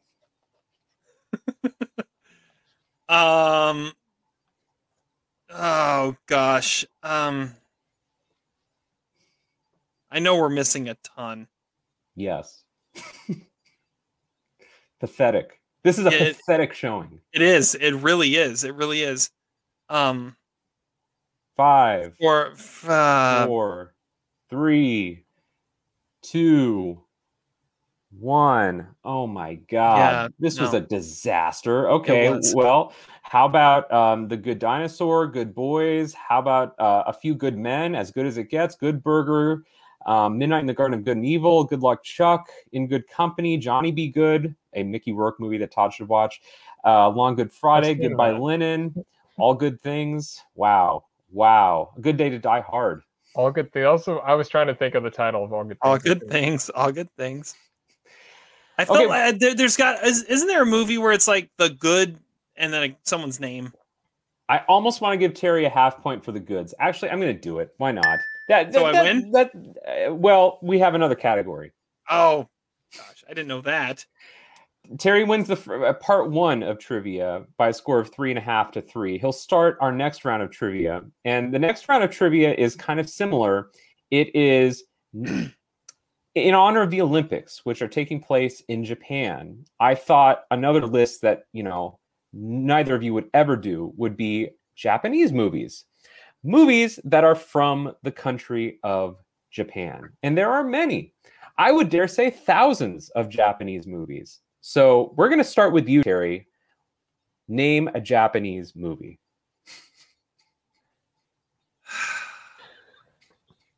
You really want me to lose, don't you? You have the lead right now. I'll start with My Neighbor Totoro. My Neighbor Totoro is definitely a Japanese movie. Good call. Spirited Away. I see the direction. We have a trend so far. Okay. Ponyo. Another Matt Damon movie, quietly. Yeah, that's true. Howl's Moving Castle. Howl's Moving Castle is also correct. God, you keep saying the one I'm writing down. There's another one. I'm not gonna come up with it, but there's another one that just came out this year that's by like Miyazaki's kid. But I'm gonna go with Departures. Departures is a Japanese movie. 2009 Best International Film. Good call. Well, Adam's favorite movie, Your Name. Your Name is correct. Seven Samurai. Hey, there we go. Those are the kind of movies I thought you guys should come up with. But yes, that is a Japanese movie. Battle Royale. Battle Royale is correct. I thought that was Korean. Oh, it's Japanese. Okay. Not Japanese. Battle Royale 2. Battle Royale Yeah. 2 is a movie. Yeah. You got that, Terry. Shoplifters. Shoplifters, Todd's number 1 of 2018. Correct. Yojimbo. Yojimbo is correct. Rashomon. Rashomon is correct. There's no way I'm winning this. You realize You have the lead at this point. there's man. no way I'm winning this.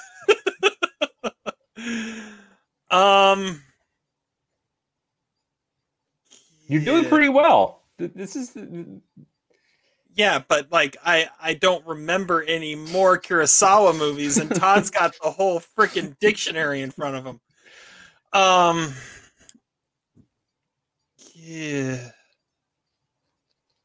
Yeah, I think I'm done.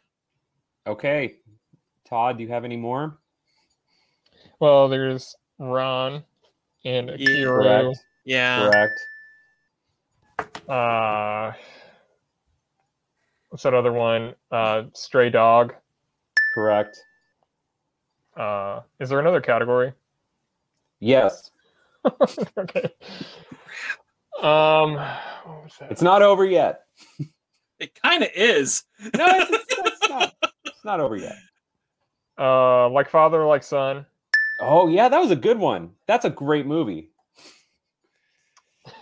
Have you seen that, Todd, or do you just know the title? Oh yeah, I saw. I think you assigned that to me at one Oh, okay, point. yeah, it's a great movie. Oh, can I get one more point? I thought of one. Once Todd's done. Akira. Yes. Didn't he say that already? No, you said Ikiru and Oh. Akira, which are different movies, very different movies. Zatoichi. Yep. Blind Swordsman. Well, I mean that's a whole series of movies, but we'll assume you're Yeah. going with the 2003 version. Yeah, that was what I was going for.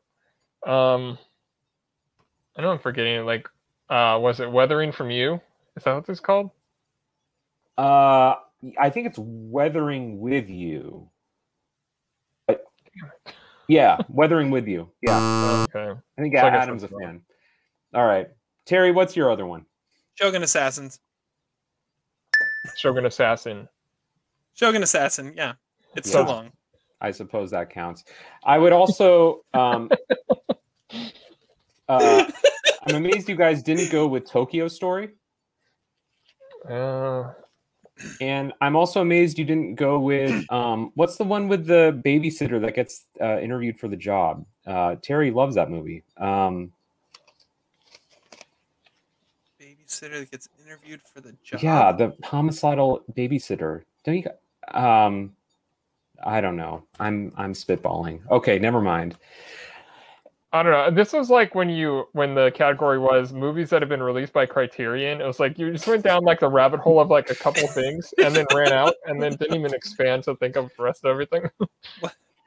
All right. Right now, Todd has 16 points. Terry has 10.5. We're going to go to one last category quickly. We're going to do our top 100 list next year.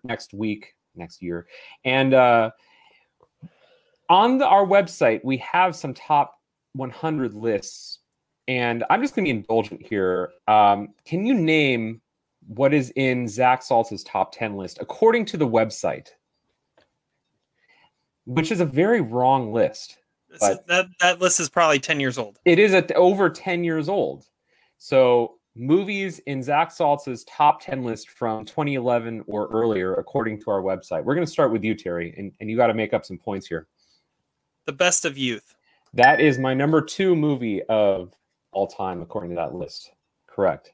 In the Bedroom. In the Bedroom is number 1 all time on that list. Correct. The Up series. No, that's not in your top 10. No, that's not my answer. Okay. Something come on, man. French. Come on, man. In the words of Stephen A., come on, man. Come on, man. 5, 4, 3. I know. Just say something. The Departed. That's wrong. No. Todd. Annie Hall. No. That's not right either. You guys Uh, suck. The Gray Zone. The Gray Zone is number 4. The I don't know War how Zone. that's number 5. No, that's not on the list. I'm looking at Fargo yours. is number 3. Oh, but we can't pick Fargo. No. My Dinner with Andre. Andre. Gosh dang it. Forbidden Games. Apollo 13. Apollo 13. Come on, man. Paris, Wait, where's Texas. Annie Hall? 11. Annie Hall Oh. is 11. Whatever. Todd wins. So, what was the rest of the list? That was it. Oh. We went through it all. Oh, The Man in the Terry Moon. Paris, Oh. Texas at number 9. Walkabout number 10. It will be interesting to see how many of these movies even appear on my top 100 list now next week. Wow. Up series was 16, by the way. Yeah, not a bad guess, but Schindler's List is 14. Oh, so I wasn't even right there. Oh, I wasn't that far off. well, that's why you won. Well, You I know. If I would have gotten like one more, I would have clinched it because Terry was behind by so many. There's only 10 options. Yeah, I know. Good job, Zach. Maybe in You your should top have 25. you should have done that in a different order. You should have done Japanese movies last. Listen, the Ganacha de Fuego was the author of that trivia, so better or for worse. Devil's cabbage to you. So, quote of the daytime. Todd won. I'm quoting Worm in The Rounders. He's talking about his experience in prison. He says, "You got to understand there's two economies in there. There's cash and there's trade. So I've got to keep 3 games going at once. A game with the white guys, a game with the brothers, and a game with the guards. The trick is I've got to skim enough cash off the white guys so I can lose it to the guards so they can keep doing me favors. And I got to trim enough smokes off the brothers so I can trade and keep living the style I've become accustomed to. And I've got to do all this without getting my ass kicked." And I can't obviously quote that the way Edward Norton does, but things like that make that performance amazing. Well done. Well done. All right. My quote is from Forgetting Sarah Marshall, and this is the Dracula song with puppets. Yeah, I'm just going to go for it. "And if I see Van Helsing, I swear to the Lord I will slay him. He take you from me, but I swear I won't let it be so. Blood will run down his face when he is decapitated. His head on my mantle is how I will let this world know how much I love you. Die, die, die. I can't." Dracula musical! It's awesome. Lovely. Yeah. Zach? So my quote comes from the second greatest co-star Matt Damon, John Malkovich in Rounders. "In my club, I will splash the pot whenever the I please." But there's several other good lines. "That son of a bitch all night, he check, he trapped me. Lays down a monster. The you lay that down." He's quite convincing. He is. As a Russian. It's a great accent. It is. It is. That's a position raise, I call. All right. All right, colleagues. So after KGB and his Oreos, we're going to draw this podcast to a close. Thank you guys so much for listening. We'll be back at you next week again with a very special episode where all 4 of us will be revealing our new and updated top 100 of all time lists. I have no idea how long that podcast is going to be, but I don't know. Over under is 6 hours. Over under 6 hours, I think is fair. Is fair. The length of The Best of Youth. Yeah. My number 2 movie. All right. Well, until then, have fun watching movies, and we'll catch you on the flip side. Despite your crass behavior, I'm glad we were able to do this together.